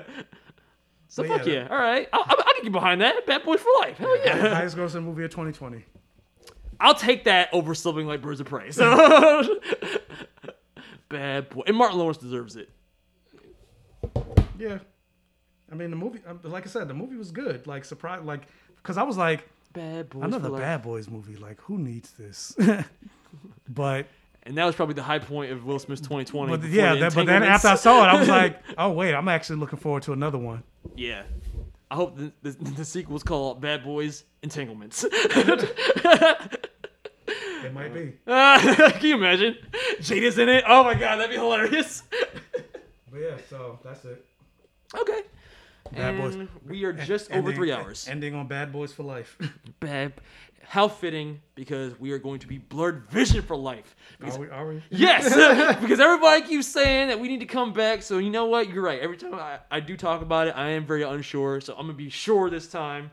We are going to be back weekly on Blurred Vision. Yes! Are we? I don't know. I feel like if we have a podcast on Monday now, it's too close. Because we're releasing this on Thursday. And then 3 days before another podcast? So I guess Wednesdays is our day. Does it matter? Do you care? Michael's like, no, I don't give a fuck. I'm like, I don't even think it's gonna happen. You're lying. I feel like because of the state of the world, weekly probably wouldn't work. Only because there isn't as much. Because it's not like a movie's coming out every week or a show is coming out every week. That's true. So the next thing, this will become an anime podcast, really. Yeah, so I'm like the next thing that comes out is WandaVision, and that comes out on Friday. Not this Friday, but next Friday. Next Friday. So then you have to give time for us to watch it to talk, because otherwise, if we come back next week, what are we talking about? The next episode of Attack on Titan. That's the end. Like, there's nothing else. That's true. Well, you haven't caught up in that yet. So. No, I haven't. I haven't. Okay. Unless it's like we're going back and backtrack on shit like old catalog, which I'm like, I don't want to have to rewatch shit just to be refreshed for the podcast. So yeah, you're right. So maybe weekly isn't the way to go. So maybe it's more weekly, depending on maybe weekly if there's for things to talk about. So weekly for WandaVision probably works because it comes out every Friday after that. Oh, it's not all at once? No, it's not like all Mando. at once. It's like Mando. Oh, okay. Well, but then once WandaVision ends, then there's gonna be like a little lull. So basically, we're the TV show podcast now. We talk about anime and TV shows. Yeah, because like movies, Like I can't think of I don't know what I can't think of the next big movie release that's going to. Granted, obviously it's not going to go to theaters. I think the next movie comes out on HBO Max. Okay, well, everybody listening right now, throw in your suggestions if you have anything specifically you want us to review. I know there's probably people out there that have a bunch of anime that we never got around to that want us to watch, but I do want to talk about the weekly anime too. So if nothing else, maybe. Oh my God! Is it such a travesty that we have maybe hour-long episodes? An hour? Us in? Oh! Just upset the whole Blurred Vision community. But I mean, we'll play it by ear. When we have something to talk about, we'll talk about it. Oh, what the fuck? What? Rioting Trump supporters have stormed the Capitol building as the president demanded the election. Oh my God! Be overturned. Michael, Antifa's the real problem. Would you please stop talking about these good patriots who are not national terrorists? Of course not. No. Your definition of terrorism depends on the color of your skin. Exactly. And the real problem is Antifa, not these good people. And now we're getting to the Blurred Vision political part of the podcast. But on that note, I guess we're going to wrap it up here. So maybe not next week, but definitely the following we'll be back for WandaVision. Maybe we'll be back next week if I can convince Michael to watch some fucking anime. Well, I mean, no, we could... Well, we can record next week, but the episode won't come out to the following week. Because, if anything, like I said, WandaVision comes out on Friday. If we record Saturday, and the episode maybe drops Sunday, or we record Sunday and the episode drops Monday. That's what I'm saying. And then we're skipping next week and we're coming back the following Monday. Yeah. Okay, I think we should do that. Because that way we'll if have... anything, maybe Sunday, because Attack on Titan comes out on Sundays. Yeah. I actually didn't see the last episode, so I'm also behind. But maybe that's the plan. I'm more behind. So we won't be back next week. We'll be back the Monday after, so we can talk about WandaVision and the anime that's come out. Is it just Attack on Titan? Is that the only thing I'm watching right now? I guess so. I mean, we could add another one because I've been meaning to get into Juju no. Oh yeah, I heard that was good. Yeah, I heard it was good. Yeah, okay. All right, let's check it out. And if you guys have any suggestions, email it in. I say that and watch how not. Yeah, right. Yeah, and this is your suggestion too. Did you watch it? No. It's like, what the fuck?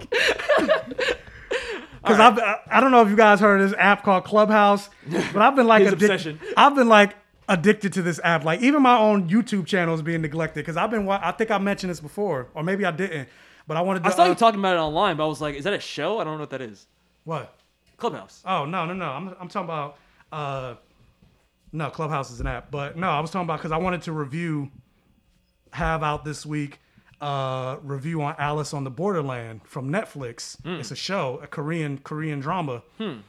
And I was like, you know what? I'm gonna watch it this weekend and I'll have the review out on Monday. I've been on Clubhouse nonstop.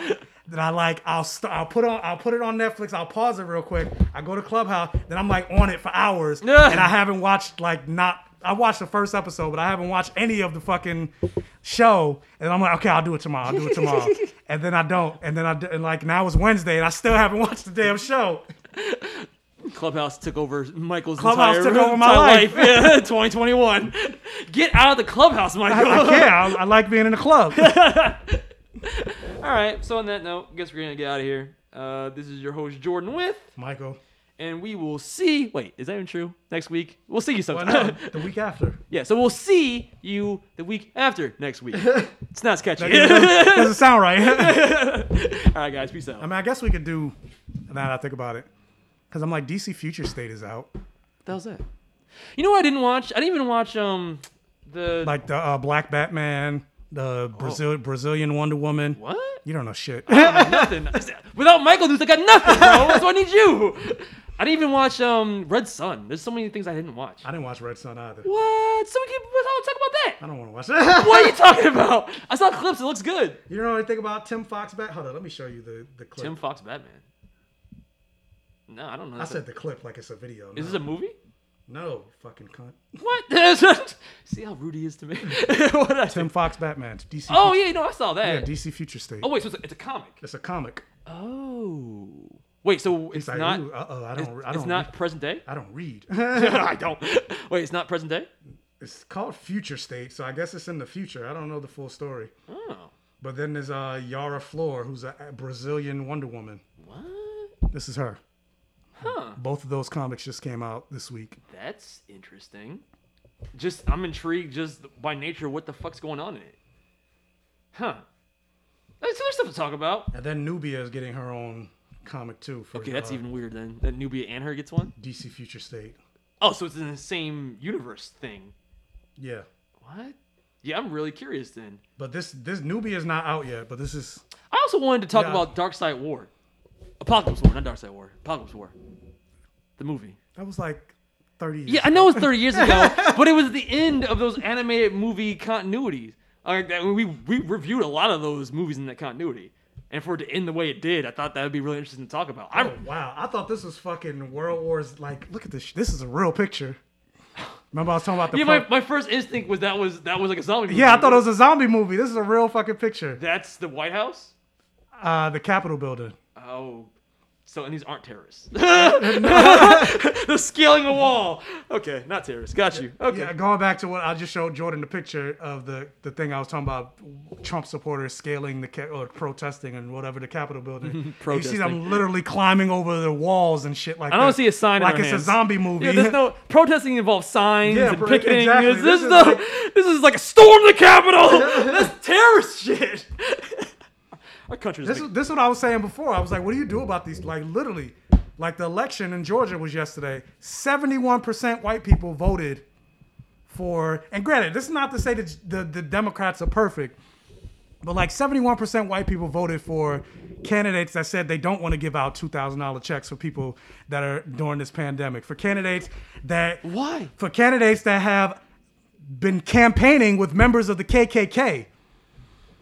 Brent, my mind is blown right now. Why? Why would you vote for that? And 71... It's almost like... not 31%, not 28%. 71% white people voted for the GOP. And in that state, again, specifically in Georgia.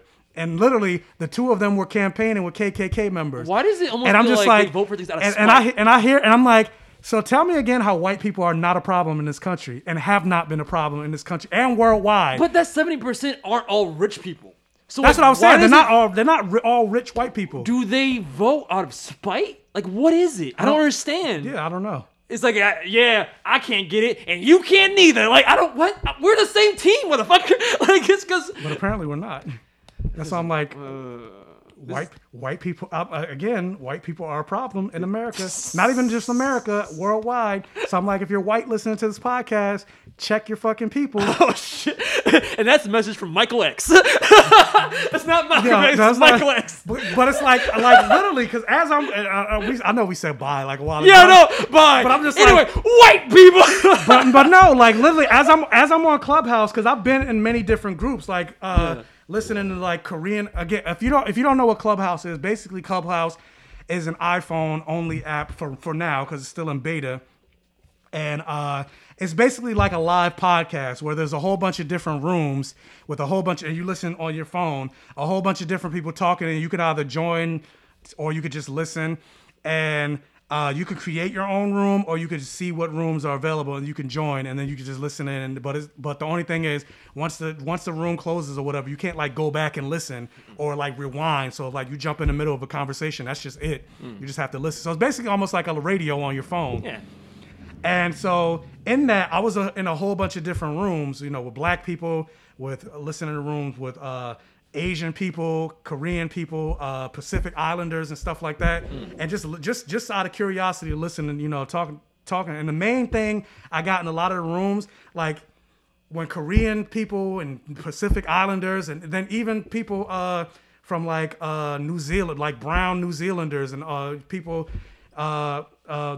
indigenous Australian folk, a lot of the common threads that they were talking about is just how they've been impacted by white supremacy and racism.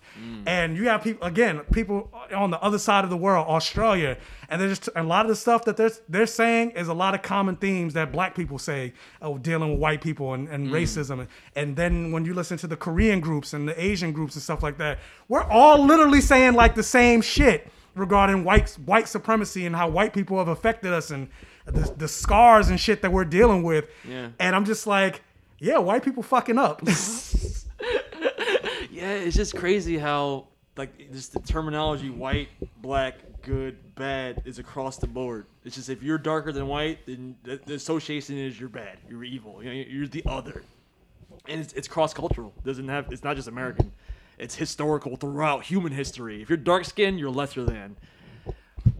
And it's fun because This is the way it is. Like I'm not. I was watching an episode of Fresh Off the Boat, and they even said it on Fresh Off the Boat. They was like, "Yeah, white people are the most dangerous people." I was like, I agree with that. And I'm sorry. That's the end of the podcast. This is actually a preview of Michael's political podcast. And this is a message from Black Gay Comic Geek, brought to you by the Hellfire Club. Michael X. All right, bye guys. If you're white, please come back next week. Only if you're an accomplice. An accomplice. Not an ally, but an accomplice. There's a difference. Got you. Yeah. What's the difference? An ally is like, oh yeah, I'll post a Black Lives Matter square or whatever on Instagram. But like when you think of like somebody that's an accomplice to murder, they ride with you. Yeah, they're riding with you. They're actually in the doing stuff. That's the white guy in like a racist situation. It's like, hey, don't be fucking racist over there. You know what I mean? That's the white guy that's calling somebody, calling another white person out, or because I'm not all white, because like there were white people that created the NAACP. There were white people that were part of the civil rights protest, getting dog sicked on them and stuff like that. Yeah. So I'm not talking about those people. Yeah. Go away. The government's calling you right now. Like, silence him on the podcast right now. Yeah, he's talking too much truth. Well, yeah. So I'm talking about the word. Well, I'm not racist, but I'm not doing anything. Yeah. Or the passive observers, or the Trump supporters. Or whatever, or the government. No, if you support Trump on any level, I'm sorry. If you're not racist, you're next best thing. But anyway, that's the political side done. We'll see you guys next week. The week after. Yeah, the week after. Right. Peace. Bye.